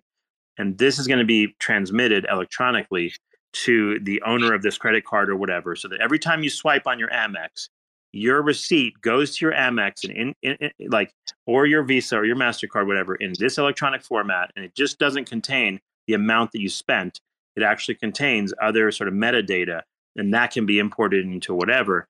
And now it like simplifies accounting. How long does that fucking take? It doesn't take long at all. Cephii, the problem is you want everyone else to solve the problem, but I don't see you running for office when you'd probably get voted in. You're charismatic, you've got all that. Like, and you could get in. You could. The reason why Americans don't run for office is because like no good deed goes unpunished, which is why there's a Moloch effect of imbeciles running government. I agree with you. Like, should I be doing something? Probably. But am I likely to get punished, my family destroyed if I do? Probably. So it's almost like going to war if you have to try to change something and you have to be willing to sort of take the political fallout. I agree. The type of people that are like logical and rational are not incentivized to go into government in America today. That's why you have morons running like what universe do you have 400 million people and like someone like a Joe Biden or even Trump? It doesn't matter which camp you're on. Like, why would either of those be like great presidents? Think about Trump. And this is it. He's a good businessman. Like, everything else he did was fucking stupid. Like, everything he said was almost fucking ridiculous. But he was actually respected by... Yeah, he says a lot of retarded shit. Yeah, I mean, no doubt about it. Yeah, whether you're... Again, but he's not the person to fix the type of problems I'm describing, right? These are more like... But the thing is, you know who does fix these problems or who considers them is people in... think tanks for the left or the right, and those think tanks apparently can't seem to come up with strategies for there's an agenda. There's always an agenda, and the reason why they can't think of it is, as I've described, they've probably got friends who are saying, don't fix this, please don't fix this. I'll send you some money under your table. Well, don't fix this, please. Like in the US like veteran system, as an example, there's a computer system that they use for patient care and whatnot. And there was talk about them upgrading to something else going on now, like 7 years. An entire new generation of tech has happened in that 7 years that they've been talking about this, and still no actual implementation has occurred. And a lot of this has to do with some of its cost, of course, like where's the money going to come from? Because big changes require someone to pay some money. And the second is like, who is going to champion implementing all of this across a very complex system where no individual is incentivized to actually Can fix I turn around and tell you what? Governments, it wouldn't cost that much to fix or to upgrade. You just hire a developer, you hire like a team to do it. And then you... Oh no, not for a system that connects like dozens of disparate systems that have nothing to do with each other, and you have to also cause all of those systems to change too. I literally remember, if a radiology system, I work in cloud services. Radiology images have to come into some new system, right? You have to have all those interfaces compatible. Yeah, and there's always ways of doing it. You can't just but it's not like just call a developer and like no. Your fix. Remember, your system has to be live while all this is taking place. Yeah, but you can set up. But my point is not that. Here's the thing, like the reason why it doesn't happen is not because people don't have decent ideas. Hey, by the way, this tech is over here implemented. It doesn't happen. One is money, but two is like you have to have an extreme level of like competence in terms of like aligning incentives to make sure this happens for some reason. So in government structures, the only thing something happens is legislation happens and they say, oh, you must do this. And then, okay, we all must do this. But there's nobody in the system that is incentivized. Because if you own your own business, Chugs, the difference is if you're Home Depot and you created an electronic system for people to buy shit on your website, then the difference is that like Home Depot makes more money because people want to use the internet and they want to use that to buy products. And that's exactly what Home Depot specifically did. They got better than the competitor Lowe's at creating an online business platform. And so they they got some more business from it. So internal systems are incentivized to align with the consumer, the business, and whatever, and everyone makes more money. The consumer gets access to more convenience, the business, so everything's aligned, right? But in government systems, the problem is nothing is aligned. Nobody within government, benefits directly from the government performing more effectively, or for that matter, any of these things. So what's happened in the US in particular is over the 1970s onwards, the number of laws that the United States produced because computers increased exponentially. There's pretty good TED Talks on this too. Like the amount of legalese has blown exponentially out of proportion. The complexity of like the rules you have to comply with has exploded. But what hasn't exploded is the ability to handle all of that. And what you have is like just a weird, like just serpentine bureaucracy that the left hand doesn't know what the right hand is doing. And no one is really incentivized to solve anything. And even a guy like Trump that showed up, he was like, yeah, I'm going to really reduce regulations and do this, and this. But like now we have a Space Force, which is another agency, and none of the existing agencies have been eliminated. Like there's no obvious reason for the Department of what is it called? Education in America. They don't do anything. Like literally, they don't, like state governments handle this. They do literally zero. And there's no reason for their existence. They should be shut down. It's a waste of money. But like even the people that go into government that make claims that they're going to do X, Y, and Z, they don't do it anyway. These silly institutions that waste money just go on, and they don't solve these problems either. The other thing, Chugs, is the best and brightest don't go into government. Let's just face it. Like if you're a tech genius, are you going to be like, oh yeah, I'm going to go and like work for the government and fix all their shit? No, you're not going to do that because no one's going to listen to you anyway. Yeah. So no one listens to intelligence. The reason why. I mean, yeah. So what you have to to have an example, like you've been giving people all these amazing calls and they just don't follow, retweet, or anything like that. Yeah. Or like imagine you'd have to go into government with the thought that like, okay, the people have some fucking clue what I'm talking about, and they believe that like, oh, this plan would be useful for the United States. But this is not what the general public cares about. It's more just like bread and circus type thing. Like, oh, like, what are you going to do about abortion? And are you going to make it better or worse? Or are you going to be like, are you going to be like, so the stuff people care about is what people go to the box office to vote for. I mean, the ballot box. They don't necessarily vote for the guy or whatever that, has an actual plan to do anything particularly useful. So this is the thing about, so like, it's almost like dictators have the opposite problem. Dictators have the problem that they can actually just take a amount of money and make sure that, hey, that guy does X, Y, and Z. The problem with dictators is that like they're always at risk of, the system breaks if they die because like everything is reliant on that person, and there's always someone gunning for the dictator to kill him too. So there's that problem. So dictators have one set of problems. Institutional based systems have another set of problems.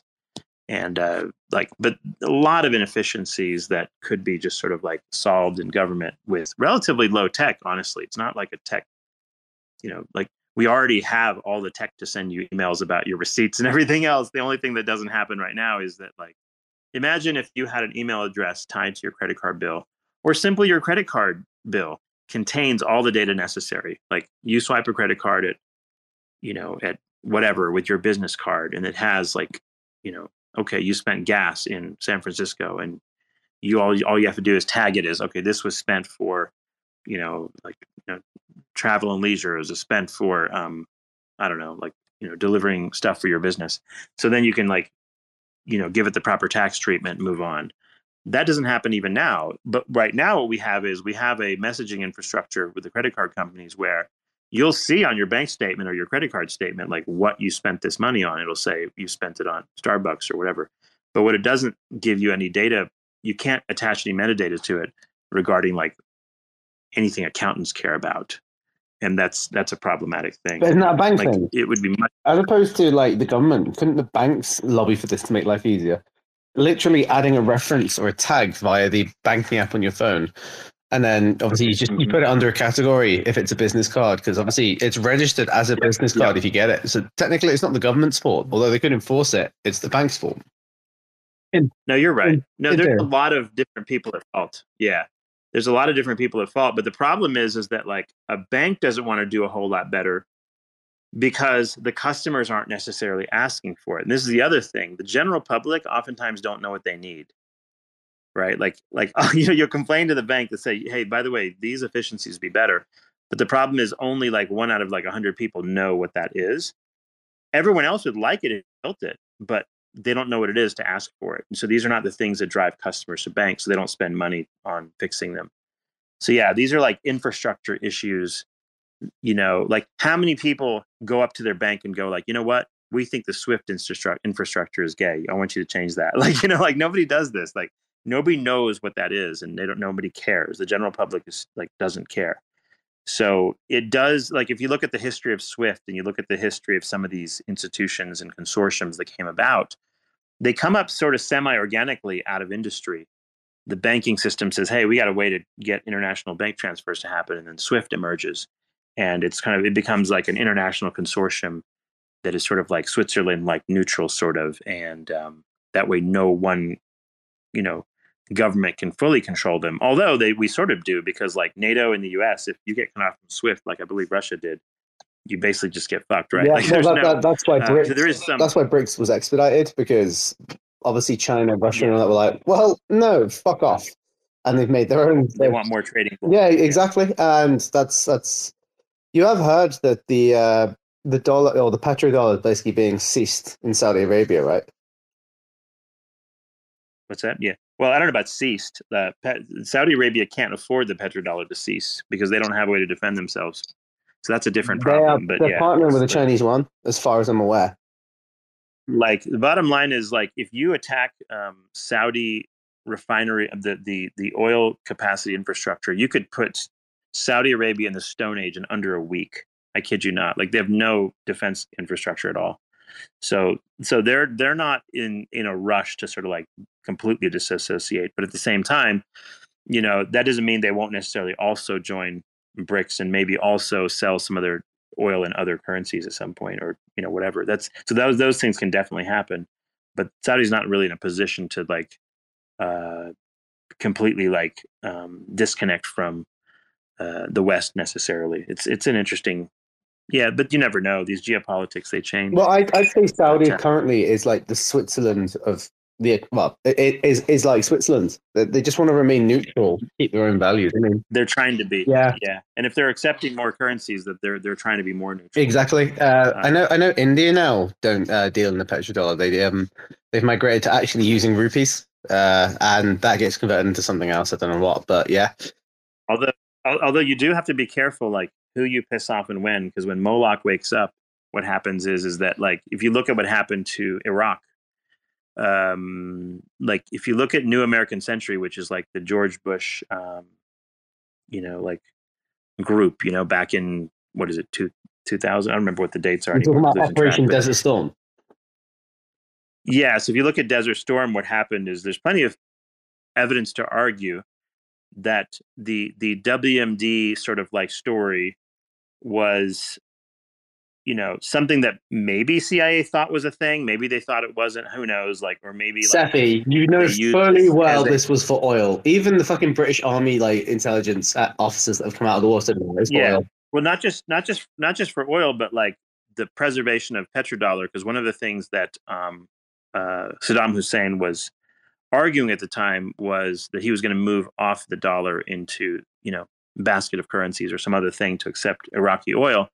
And if you'll notice at this moment, Iraqi oil is denominated in dollars. So technically speaking, the Iraq wars were won. If you think that is the outcome that was meant to be had, not the WMD argument. So yeah, there are people that argue that. Now, I don't know for sure. Like, again, like you can get into conspiracy theory and whatever. It's really hard to know. If you run a country, you'll realize you're fucked because you have the information you're getting is coming from all sorts of sources. And you will, even as a president or a Congress or whatever, you don't have perfect symmetrical information.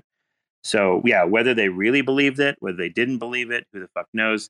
I think Saddam Hussein like was easy to believe he might have WMDs because he's used chemical weapons before. So that was what that was all about. And at the end of the day, like, yeah, but like realistically would be going into Iraq if it wasn't for oil production? Probably not. So definitely interests align, and Moloch sort of raises its ugly head. And Moloch is all the unintended consequences kind of that like happen when you have these things, the fog of politics and war. But anyway, but the thing is, yeah, like what's going to is BRICS going to be a big thing? Who knows? Hard to really say, but like the problem with BRICS is it's highly asymmetric, and the problem is that like take for example India, there's not enough shit that Russia wants. Like India can buy stuff with rubles, but on the other hand, Russia doesn't have enough shit. Like India doesn't have enough shit that Russia wants that they're going to hold a bunch of rupees in their bank account. See the problem, Chugs? So the thing about BRICS is like you have a lot of countries that are not on equal footing, nor do they have like an equal expression of power in their various spheres. So it's like, and not only that, but a lot of these governments are pretty questionable in terms of their own way of how like they inflate their own currencies and their own like public discourse. So like India is a good example.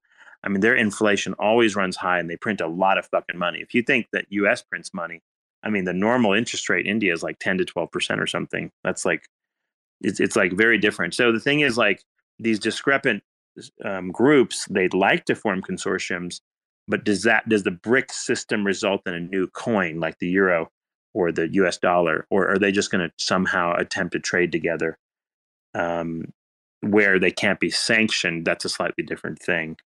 And by the way, like there's no guarantee that the US doesn't exert more pressure on Saudi Arabia or whoever. They're like, so that you never know how that all plays out in geopolitics. But anyway, yeah, like because Saudis have their own problem in the form of Iran nearby. Iran and Saudi Arabia are very much not allies. like they have very different ideologies. So and Iran is exerting its military influence all over the region, and whereas the Saudis don't do nearly as much of that sort of thing. And Saudis actually don't have a particularly stable country either. A lot of people in Saudi Arabia are quite poor. And this was the gripe of Osama bin Laden, if you know what that's all about. His bitching was that like because Saudis and the U.S. collude to do this and that, the Saudi royal family does really, really well, which included, by the way, bin Laden's own like ilk. Like he's part of that giant royal family. And by royal family, it's like 50,000 plus people. But it's the point is like the rich get really rich along these lines. Yeah. But Saudi is basically a gigantic, poor, highly Wahhabist sort of like crowd that so Saudis aren't, the Saudi Arabian like area is not as stable as one might like to believe. Like you could destabilize very quickly if something happened to, say, for example, oil production or something. So yeah, their national defense is always in question. That makes sense. So yeah, I mean, who knows? But they might also disagree with sanctioning Russia over Ukraine, for example, right? That's Putin's bitching about. He's like, well, like nobody sanctions the U.S. when they go into Iraq. Like, why do you have the right to sanction us if we go into Ukraine or something like that? He's not wrong though. He's really not wrong, but it's just the way it is, isn't it? Yeah. Yeah. At the same time, like, yeah, it's like, it depends on your ideology, whether you're going to believe he's wrong or not. It's like, it's very, very subjective in that sense. I think America, and obviously this isn't the people, this is the American government, keep pushing wars in multitudes of different ways to basically swing their dick about. And I think one day their dick's going to get bitten off and it's going to fuck them up. And ultimately, yeah, America is a very strong country, but you couldn't take Vietnam. And I think that's just one example of what could happen again. The way the Cold War was won was not by taking those things. The way the Cold War was won was basically bankrupting the Soviet Union at that point. So technically speaking, Ronald Reagan won at the end of the day. In that sense. But you didn't win in Vietnam. The hegemonic power over the last 100 years, like clearly has centered on the U.S. no matter how you look at it. So like, yeah, but it is very difficult to take a foreign land and control it for any conceivable period of time. That everyone sort of gets. In fact, Russia's getting that too. They got their ass handed to them in Afghanistan. They're taking like ridiculous amounts of losses in something like Ukraine. So yeah, it's very hard to take a country that doesn't want to be taken and hold it for good. Did you hear about Finland? Finland's threat to Russia.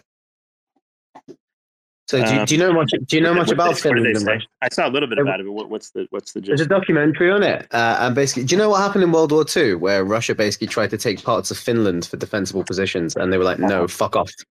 Okay. Yeah. So going back to then, ever since then, Finland have basically been arming themselves to the teeth just in case Russia tries something, and they've got an entire forest that separates them, filled with booby traps, artillery, and they basically keep saying to the Russians, "If you want to play a piece of us, fucking try it. We'll drive you back quicker than anything." On the plus side, one thing I do believe about Putin is that like the Russia's not in a position to be like trying to warmonger everybody because they're not that strong. Well, they're a vassal state. They're a vassal state to China. Like the way President Xing, whatever his name is, I just call him Winnie the Pooh for now. Xi, that's it. Vassal or otherwise, the reality is like they have the nuclear weapons and they have that, but like their population's in decline, their economy's so.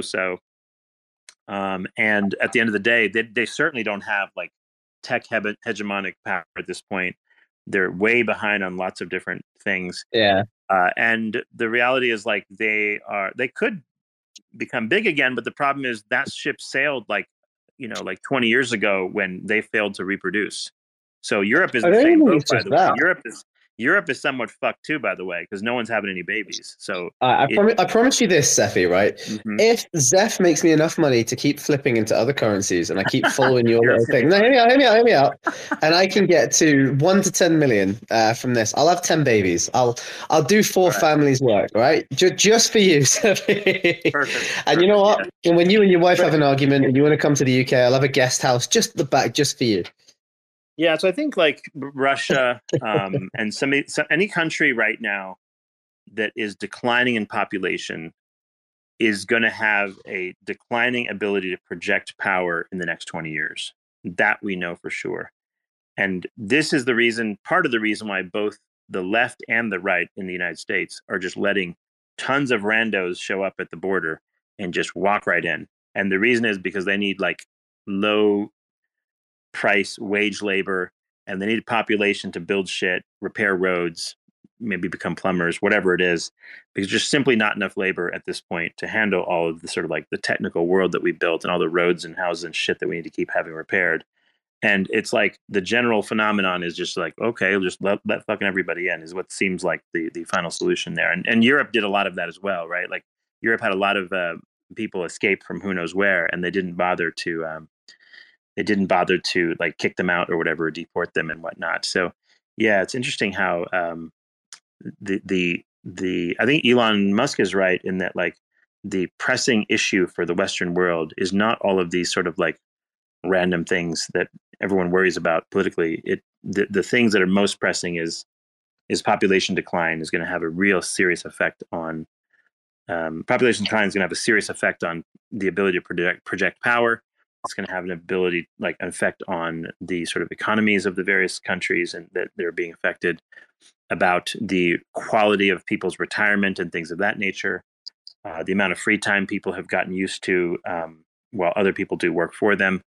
All of that kind of thing is going to change, I think. And I think like the next generation and the generation after that is probably, unless we have robots everywhere, is going to live a lot less of a luxury lifestyle than people have historically. I'm looking now, dude. The UK population's up. It's been going up since 1980. It's up 12 million since 1980. How much of that is like, but how much of it's immigration versus otherwise? Because mostly that's not, because the local population is not having enough babies to replacement level, are they? Like, what is the level now? Is it is it up above 2.4 now?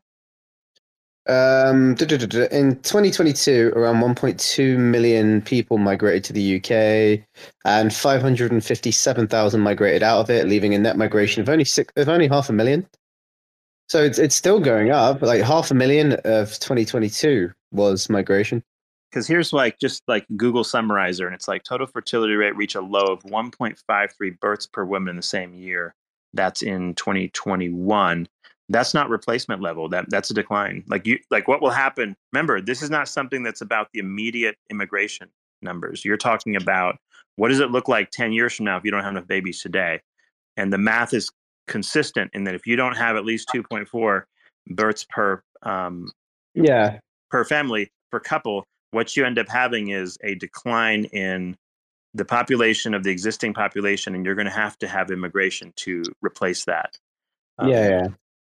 So the U.S. is kind of like, I think, barely neutral, and Russia is definitely on the decline. China is most definitely on the decline. To the extent that China is at like a billion population now, they could be down to 700 million within like 20 years, unless like a lot of people immigrate to China for some reason. And like a lot of babies are had in other countries and they move there or something. But even India's peaked out now. So like, realistically, that means that in a monetary world where inflation was largely the norm over the past 100 years, inflation usually works as long as you have more people tomorrow than you do today, to take on that debt, to build a bigger economy than you had before, to pay off the debt. And the assumption is that GDP and whatnot goes up, and therefore like your debt doesn't matter as much. So people go into deficit spending. They blow the money today to maybe pay it back tomorrow with nuclear power, nuclear fusion or something, right? Like maybe new tech, new things, new products can be sold. The economy gets bigger, and therefore like the debt doesn't matter. The inflation doesn't matter. This is going to be not the case if we don't have enough people. So almost certainly for most of the countries that we think of as like modernized or westernized or whatever, birth rates have been plummeting, and probably most of us in this room haven't had more than 2 kids. So we're probably part of the problem. And the reality is that's going to have real serious consequences to the children we do have, because like you're talking about living in a world like within 40 years of a dramatically shrunken economy, unless robotics becomes a gigantic push. The problem is that means that robots are going to have to build robots because there's not enough people to do it. Maybe that happens. Maybe between AI and robotics, you're able to solve for this. But does that lead to sort of like a better world than if you were to have like, stable birth rates? I don't know. Not to mention, we haven't even stabilized the goddamn birth rates. It's not like as if like, oh yeah, problem solved. We just have to wait 50 years and it'll all balance out. So far, the birth rates have generally just continued to fall for the most part, or like maybe bottomed out in 21 or something. But there's not a clear indication that the industrialized world is doing that great. And is it because of all the different reasons, Moloch, social media, pornography, whatever, name the reasons why people aren't having enough babies. It's expensive to have kids, blah, blah, blah, blah, blah. You can go on forever. But the point is like the technological Western world, or the technological world, clearly has a lot less children for some reason. You can add all the reasons up, but we haven't figured it out. Maybe AI convinces us to have more babies. I don't fucking know. Like that's possible. I have a theory that if we do solve the energy crisis with fission energy, then I personally, and obviously energy just becomes completely clean, cheap, reliable, no problems. I think we'll see a birth rate increase. Personally, I think increased energy. The opposite has happened so far. Energy availability today is cheaper than most of human history, and yet you don't have, so like those reasons that you think that like maybe if we have more energy, it might be the opposite. Maybe more tech and more energy lead to less babies. Which I just said more energy. I didn't say tech. I can see how this works. Yeah. So now that we have lots of energy, we have these LED lights, right, that are on all the time. We have these white, horrible, disgusting LED lights. And if this is like a fluorescent light problem, there was more dark, right? So what happens in the dark? Well, people make babies in the dark. But now everything's illuminated all the time with horrible fluorescent white or just keeping LEDs. Each other warm under the covers, right? Like if you don't have heating, yes, you can be a little bit closer. Heating. The sperm might go into the right place. How many children have you had, Cephii? 2 so far. 2. You need to get another half out. How many have you had, Chugga? You know the answer to that, 0x. So let's not 7. Go down that road. How many have you had? 0. And El Pepe, 0. How many have you had? 0. So between us, between 4 men, we've made 2 children. This is not good. This is not good. You see that? Hang on. Are you married, 0x? Yes. Okay, so what? I'm single, so I have an excuse not to have kids. What's your excuse? I don't want any children. Shut the fuck up! Like you can't say anything. I did see like an interesting report that was like on the state of real estate, which is kind of an interesting sidebar here to this. So in the United States, we have way too much commercial real estate square footage. We have like a lot of like residential real estate footage compared to a lot of other countries, obviously.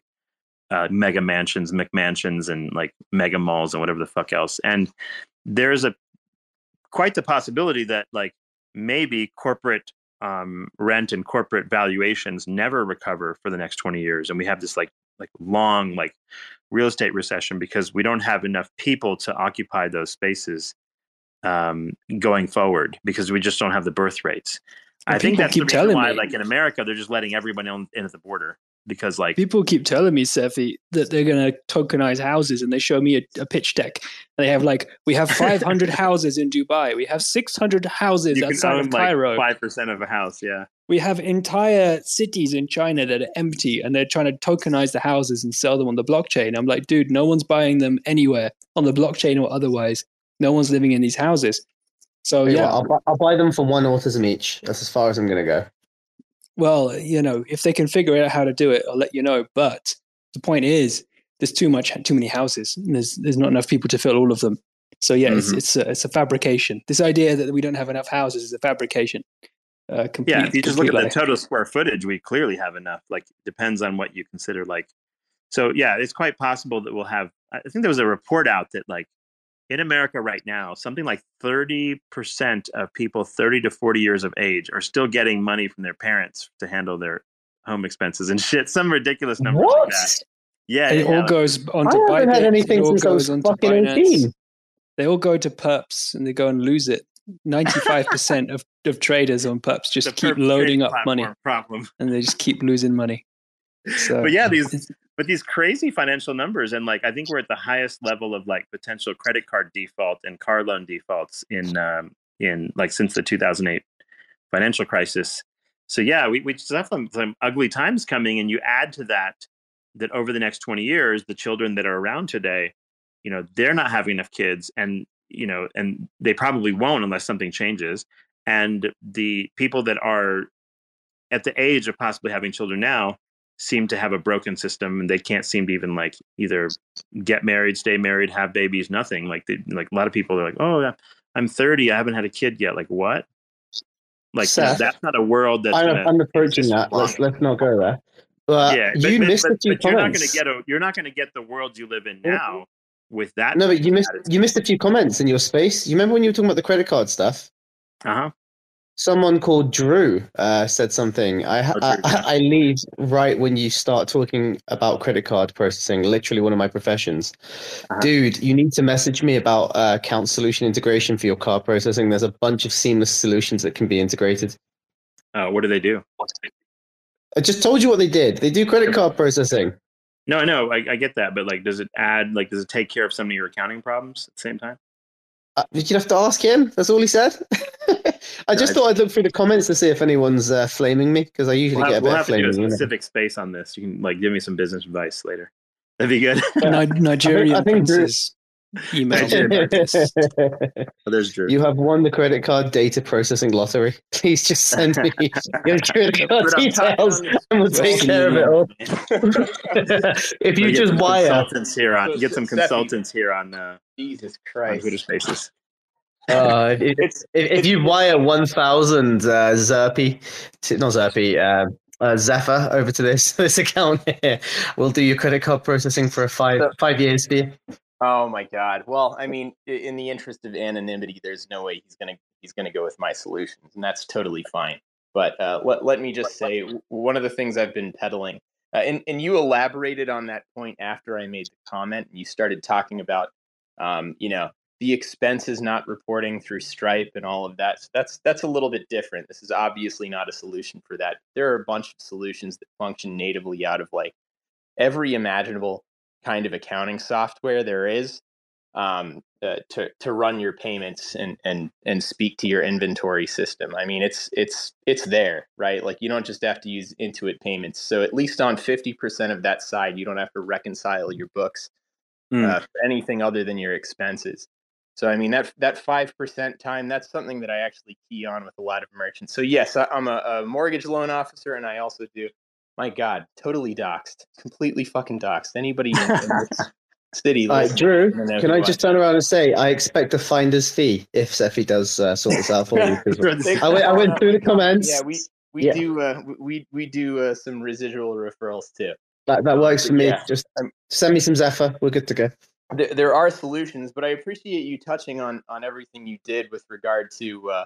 I mean, there are reasons why those middlemen aren't going to go away, and there are reasons why Visa and MasterCard are talking with like Ethereum and Solana and a whole bunch of other projects, right? And it's not just it's not just dealing with like remittance and privacy, it functioning almost as a privacy layer, but it's also because the UI in crypto is absolute and total garbage. I mean, there are no regular people that can use it the way we do. I mean, even people who've been in the space for multiple cycles still need points on. I think it becomes feasible once, like, this is why I keep harping on the Chainlink CCIP thing. A lot of this most of what I've described becomes feasible through that ecosystem if built correctly. Yeah. But I can see why they're having to hire. I can see why they're having to hire so many more people to do it. But yeah, of course. But the bottom line is there's no free lunch, and there's a reason why those middlemen get paid, right? So are they overpaid? Yes, perhaps. Right, MasterCard and Visa. But to some extent, wouldn't you argue, Drew? Though, but the reason some of those middlemen actually exist is because the failure at a national level or some business 100% level to standardize things like receipts, invoices, and just stupid shit.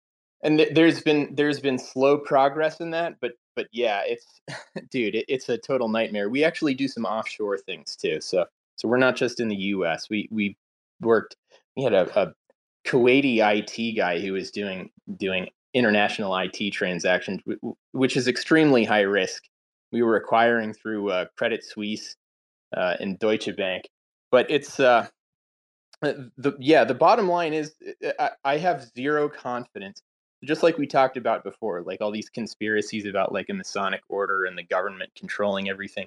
You're right; it's total incompetence. But there's a reason why we don't have that uniformity yet. And maybe not for the foreseeable future, and to what degree is that uniformity gonna be implemented? I mean, there's still going to be a necessity for people to come in and sort certain things out and translate, right? So I don't think that all the middlemen are going to go away completely. I think it's a little bit ideological to think that we're going to have like a totally seamless and fully integrated system. Part of the problem, Drew, is like no one has had historically the incentive to build a layer zero for these types of transactions that everyone was willing to connect to.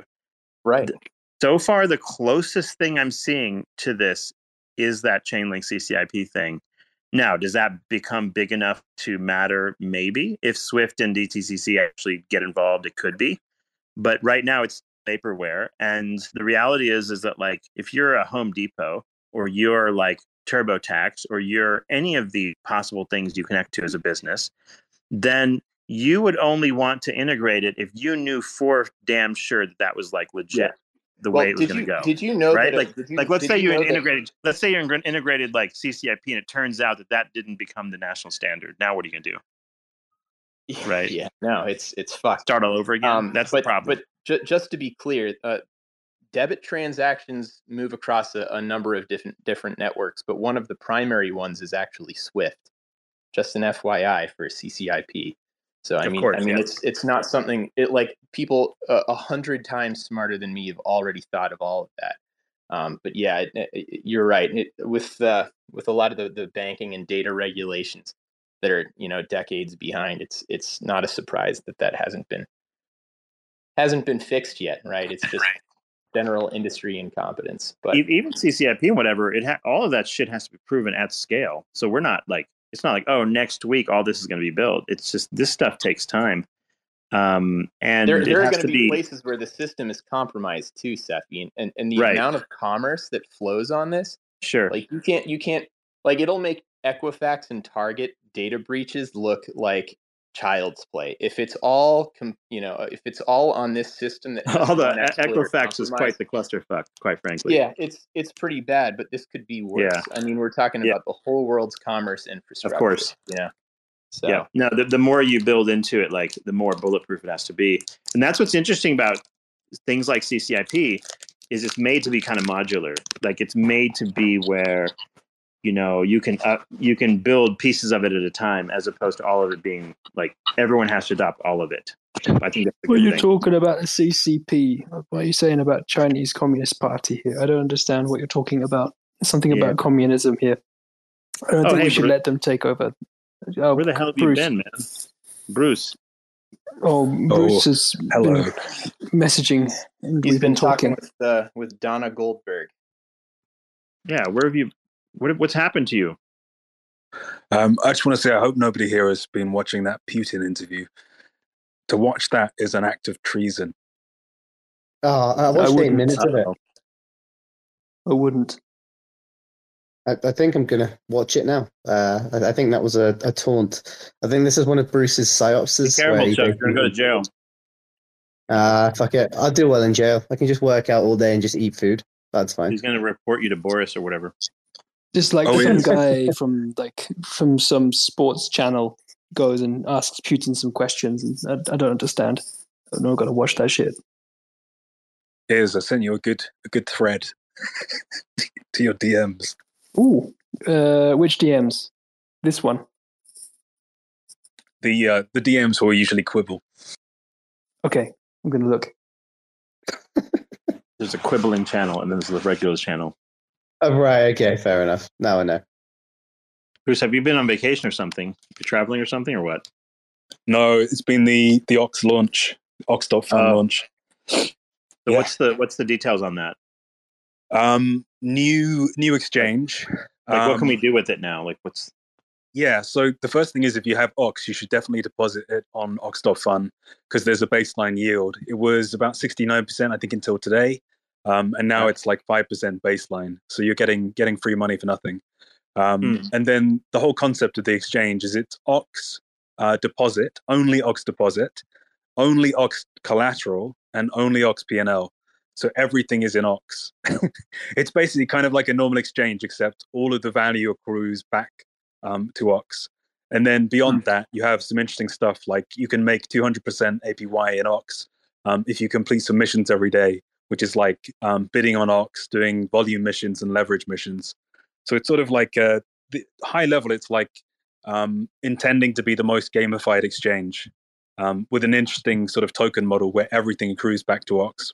Now, who's building this? Huh? Who's building this? My little team of manlets. But how is this? Is it still using the same people that were building? No, different. With the OpenX thing, the Open Exchange thing, that was Sue and Kyle giving Mark and Leslie some initial ideas for a claims exchange, and then them building it. And then in the end, it didn't really find product market fit very well for a few reasons. Number one is because nobody really trusted that much. And number two, FTX ended up recovering in the end. And it was quite difficult to make claims tokens super liquid and super tradable. And many people just wanted to hold on to them in the end. And my concern from the very beginning about that was how do you make that liquid and tradable in the first place? And how do you be sure that's going to work? And I mean, it was smart, but it had many issues. The technical part of it seemed insurmountable to me, but I don't know. But anyway, you would have people with different distributions of tokens, and then it would all go into an estate thing together, and then it was difficult in many ways to solve. It was good that they managed to solve it in some ways, and it was a pretty smart idea, given that a lot of bankruptcy cases ended up being stuck for 10 years, like Mt. Gox and other stuff. It was cool. But I mean, in the end, most people were bullish enough just to hold on to their FTX tokens. And then FTT pumped and everything else. And like a lot of people have like relatively good recovery now. So it's sort of, it's a business for a bear market, but not for now. So yeah, that was built by Leslie and Mark Lamb and their team. And this is a separate thing. This is Sue and Kyle going wild, basically, with a new team. This is interesting, though. So I'm looking at the page now. So ox.fun. And so like, maybe walk me through what's happening here. But like, let me see if I can figure it out while I'm talking it out here. So you go in here, you connect your wallet. And so once you get your so one of the first things to notice is that it's you can sign up with MetaMask. There's no KYC process. I'm not technically allowed to say that, but I'll say it to you. So you'd go basically to like something like you basically go to Uniswap, you get yourself some more OX tokens, you go over here, you connect your wallet, and then you get OX anywhere. So Uniswap, or you can get it on Say Now, Say Network. There's a $2 million pool within the Cosmos that you can route through TFM or anywhere else. So you can get it on the Cosmos or on Ethereum. I think there's also a Polygon pool and other ones. Okay, so then I go on here and I'm like, I want so let's see, I want like to do the BTC USD perp, and I want 1 Bitcoin worth so of course that's $47,500 right now. That gives a notional total of like 4,751,800 OX tokens. So that basically gets me to a BTC USD perp. So it's basically like just a futures trading thing. I'm not going to be taking receipt of any BTC here. You're basically just getting the benefits of the price action, right? And then like, do you? So you cash out in OX. Like if you 2x your position, then you get double the OX. That's how it works. Now, is this like a margin position or just simple price action that you can pick? Yeah, it's full margin trading, full cross margin trading, portfolio margin, just like the old FTX was.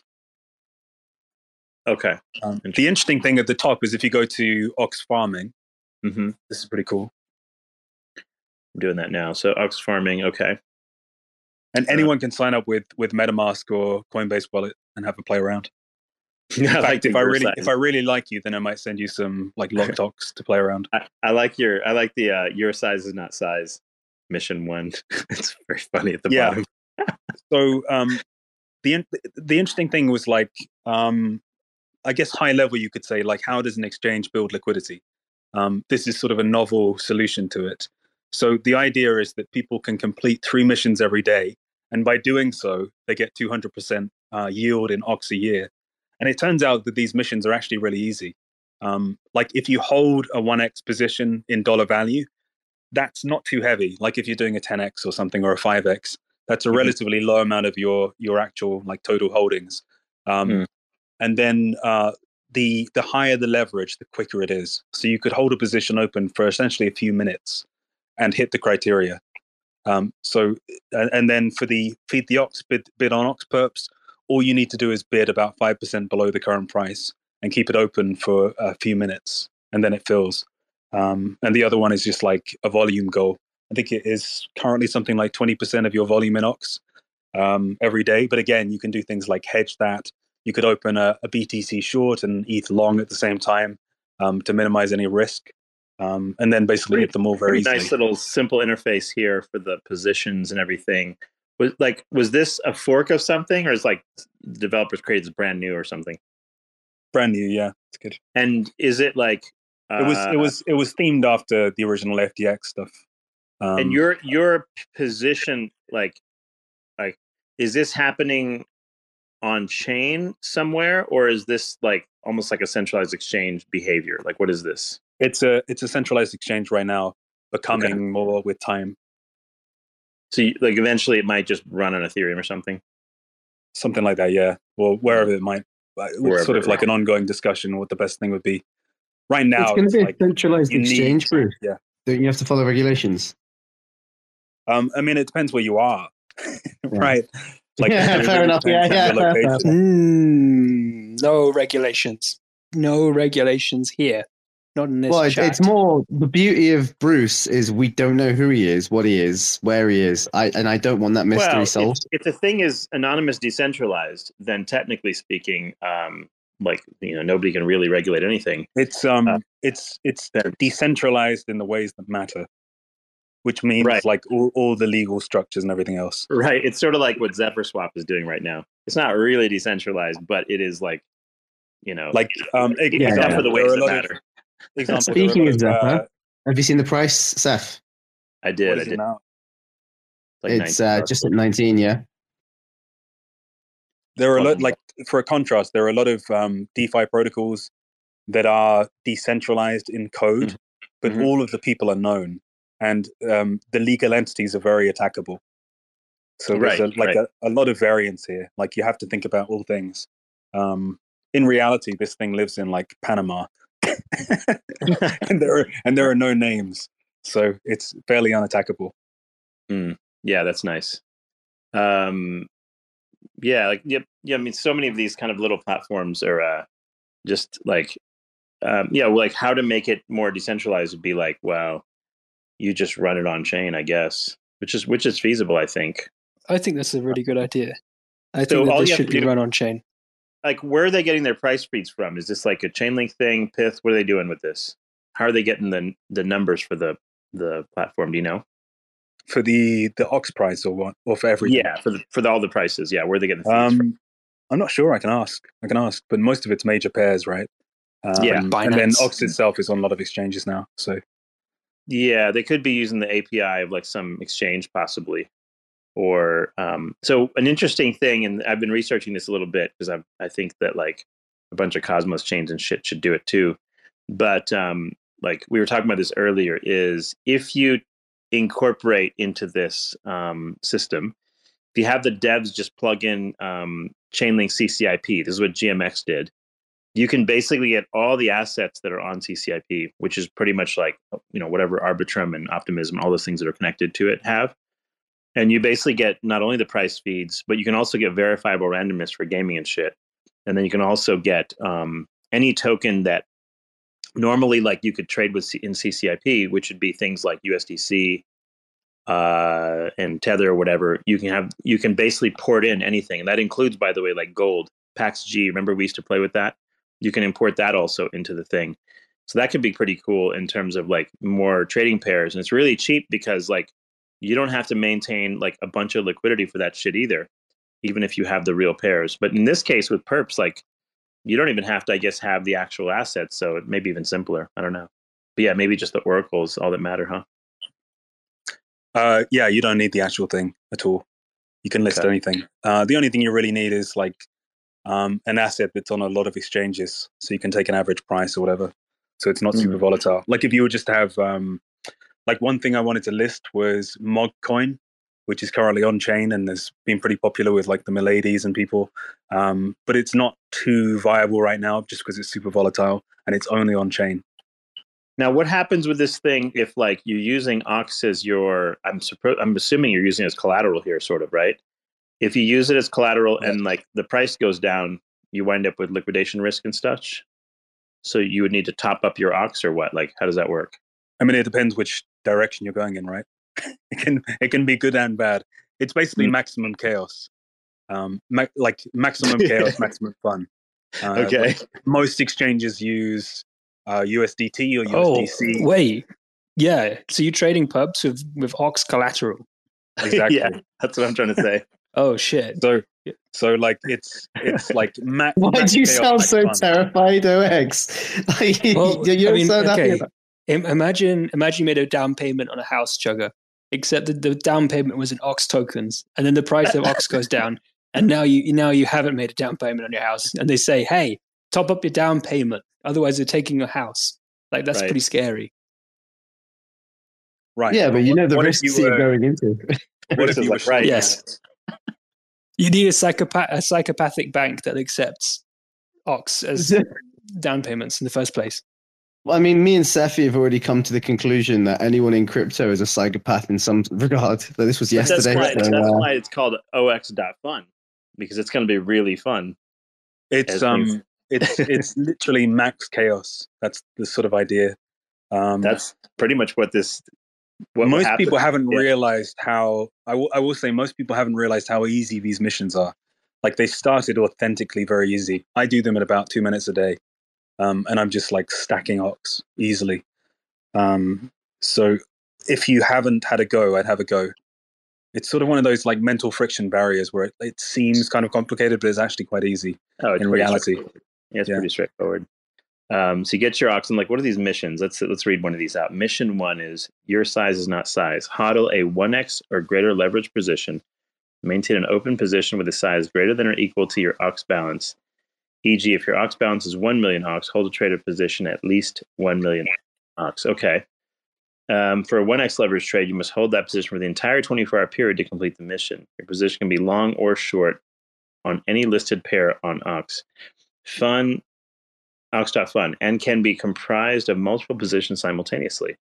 Degen mode, increase your size and leverage to reduce the amount of time you need to hold a trader position.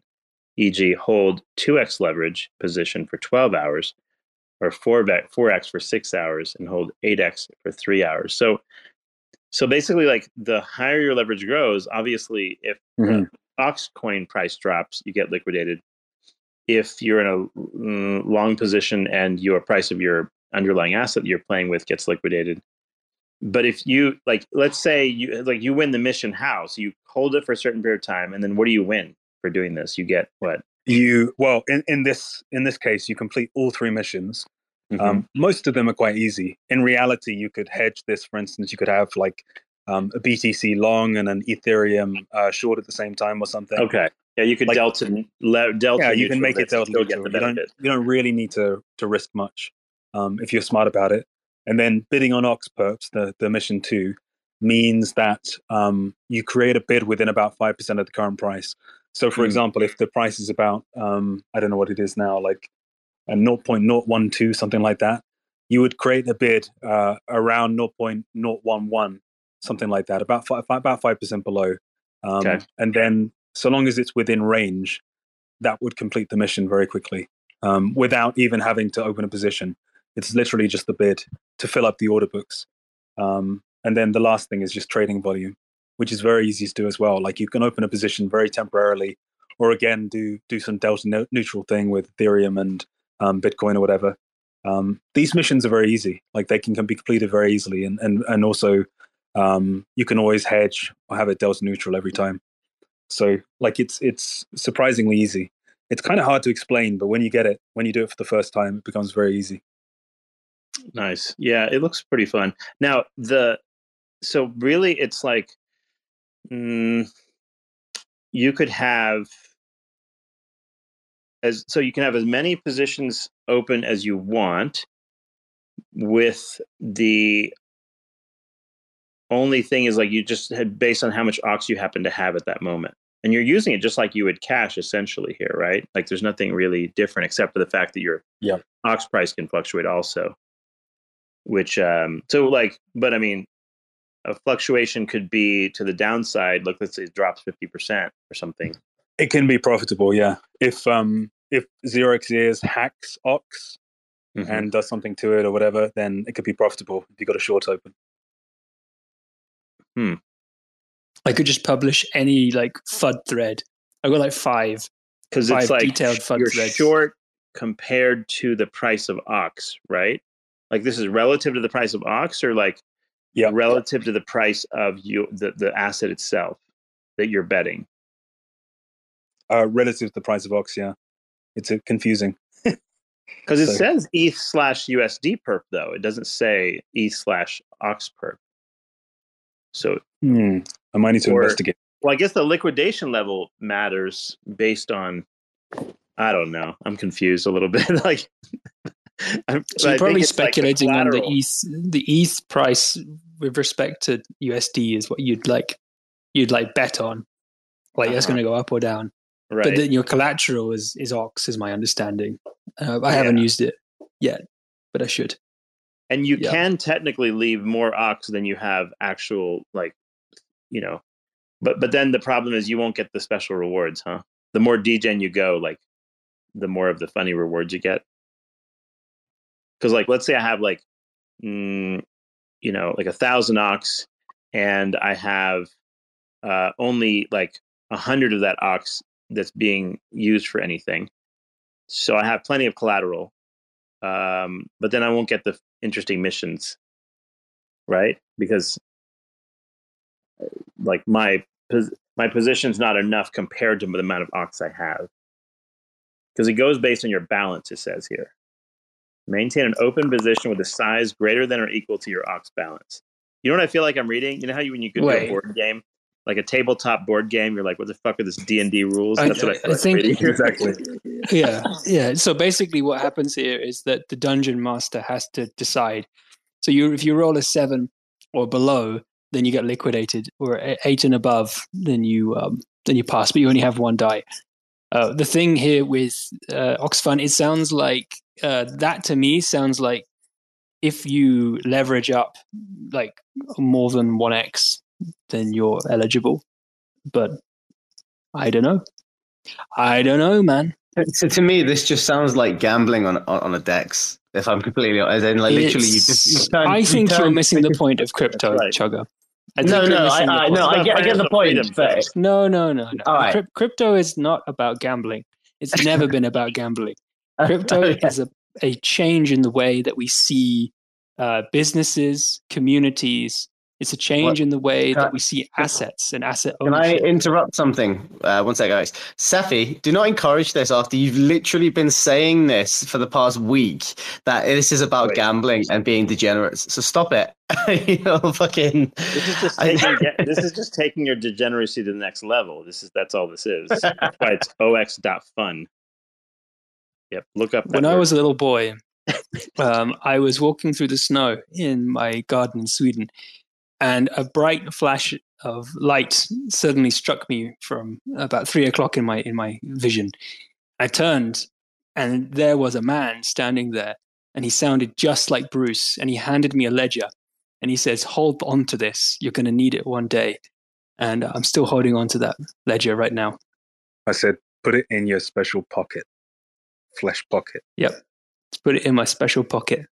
And I've kept it up there this whole time. Wait, you guys got flesh pockets? He kept it in his prostate crease. You guys have like a different group message thing, and you're not telling me about what kind of pockets you're getting. I'm behind. Like I was 8 years old. I haven't gotten a flesh pocket myself, for example. I feel like I'm been left out. No, Cephii, you do have one. It's your prostate, dude. That's literally what Zeph just said. It's in his prostate. They sent out a search party because I was out for 3 or 4 hours, and my mother was worried. I thought sick. You had some sort of surgical thing made. No, just a normal pocket. Okay. Oh, that's cool. So Zeph is finally going up. Yeah, there's this new guy, like one of these influencers, Nagato or something. He's got kind of like a little rabid following of like, Twitter dorks, and he tweeted about it, and then everyone bought. Now the chart looks prettier, and everyone else bought, and on the way we go. So that's good. Yeah, it's good to get like a new user base that's not the same crowd again and showing up, and so we're in good shape. Mm. Yeah, your constant shilling has got me to buy even more. So yeah, nice. Thanks my suspicion, Bruce, is that this is like a pretty good like depiction or like the same sort of look as the Caspa chart. And, that was like a 90 days from peak to peak. So like that would be like from $52 Zeph to, going back to $52 would be something like February 21st, approximately. So my theory is like, give or take a bit, that's sort of how these proof of work charts sort of look in the early days. So from here, and I mentioned that like 2 days ago, and then the guy like tweeted whatever. And then like he's like, I bought it at $14, and then he told all his followers. And so then a bunch of people bought it. But I think it's timing wise, it's right about there, where how these things go vertical. So by the 21st to get back to all-time high would not be unusual at all. And then, of course, like next is like 130, 200, 400, those kind of like extensions. So hopefully we get like a really good gigapump and a bunch of YouTubers and whatever the fuck else like start talking more about it, and then you'll really get it rolling. Plus that Zephyr swap's coming out like in, I believe, the 28th. So it's, coincides with all this as well, which is good. So there'll probably be like LPs and whatever there. And then, usually like when those things pop up, people buy the coin to supply the LPs and whatnot. Remember, like, so usually these things pop around that time anyway. So we'll see. The other plus side is like Monero is cheaper now because Binance delisted it. So there's more reasons for people to use something like Zephyr Swap. And on top of that,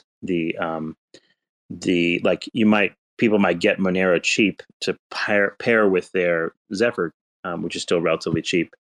And it's kind of a good time to, like, for all that to coincide in one nice little maelstrom. Nice. I'm gonna tell you something. When the world starts to get really bad and these mugs out here robbing, you gonna love digital currency. All these motherfuckers, they be running and gunning, and I'm all like, I'm sitting back just having fun in the sun, and then I'm like 1 out of 100. I'm just building abundance. It's some of everything we built during the last 100 upsets. You're getting salty, feeling faulty. You ain't no man. I keep Robo here, grinning ear to ear, throwing up anarchy, smoking toiletries, spitting philosophies. Look at the dossier. We rack like geology. There's layers to this shit, like it's sedimentary. All these little onion peels getting torn off and buried. Imagine the smell. That shit is a vital experience. Without knowing how, you will not survive, period. He's a fucking trip, man. Jimmy, if you listen to this, right, you're getting absolutely fucking ripped to death, like on a spaces fucking live, you little troglodyte bastard. I hope you fucking listen, I hope you come to my house, son. I swear to God, man, I've got fucking loads of weapons and mad dogs, man. You're just a little laugh, man. Go on, fuck off, man. Do one. Harmony. Another one. Do you looking for a fucking job? You fucking Egypt. You've just been fucking at the death. Fuck off. Try to change the course of the portion philosophy. I'm just here for the corporation sponsored lobotomy. Feels like I won the lottery, like I'm ghosting this pottery. Chill, Demi, boy, the shit's supposed to be haunting. If it wasn't, ain't no puzzle. You would try to train your muscle, airdropping like a fatal hustle, but the pay is bustin'. Think of all the loss accrued just to pick up on the tricky custom. I figured all those sub-DAOs would make up for something. I guess it just goes to show, the fuck do I know? At least it's quiet over here. I like my little silo. It's better than watching them fight over how to divide my time between sitting at the desk and the ride home. Devs at Mickey D's, they leeching off that Wi-Fi. Zapdos and more, they shipping more than 5 guys. Console open, waiting for the kamikaze. When the flash phones bang, they feeling like paparazzi. Snapshot motherfuckers. We got layers, meteor jawbreaker. We cracking a lot of craters. We rapping a lot of pay dirt, maxing out relators. Imagine the smell, $5 wrench to your Darth Vader. It's really funny to us at Binance that everyone here is talking about blockchain attack. We know who all the validators are. We know where they live, and we're going to their house with a wrench, a big wrench, and we will attack them with the wrench, and then we will take their validator node physically and put it in a truck and drive it to China. Right. So this is an extension of the activities you performed on BTC, right? Funding and creating these massive Bitcoin mines, putting them in caves, putting them in factories that were abandoned in the past, and also using electromagnetic pulse bombs to detonate the USA and the other country mines, right? So you're now applying this strategy to LUNC in order to take over the chain, is that correct? It's more simple. There's no EMP bomb. It's just a van of men in balaclava, and they have wrench, and they're taking the physical validators from people's houses. They are usually very fat, and they're usually in the shower with trying to wash their mice droppings off their clothes. So it's very simple. We just walk in and we take it. But if there's someone who is sitting at the computer or sleeping at the computer, we hit them with the wrench really, really hard, and then they say, "Stop, don't do that again." And we say, "That's okay.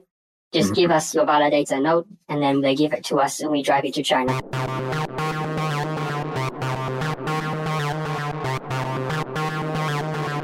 TerraSpaces.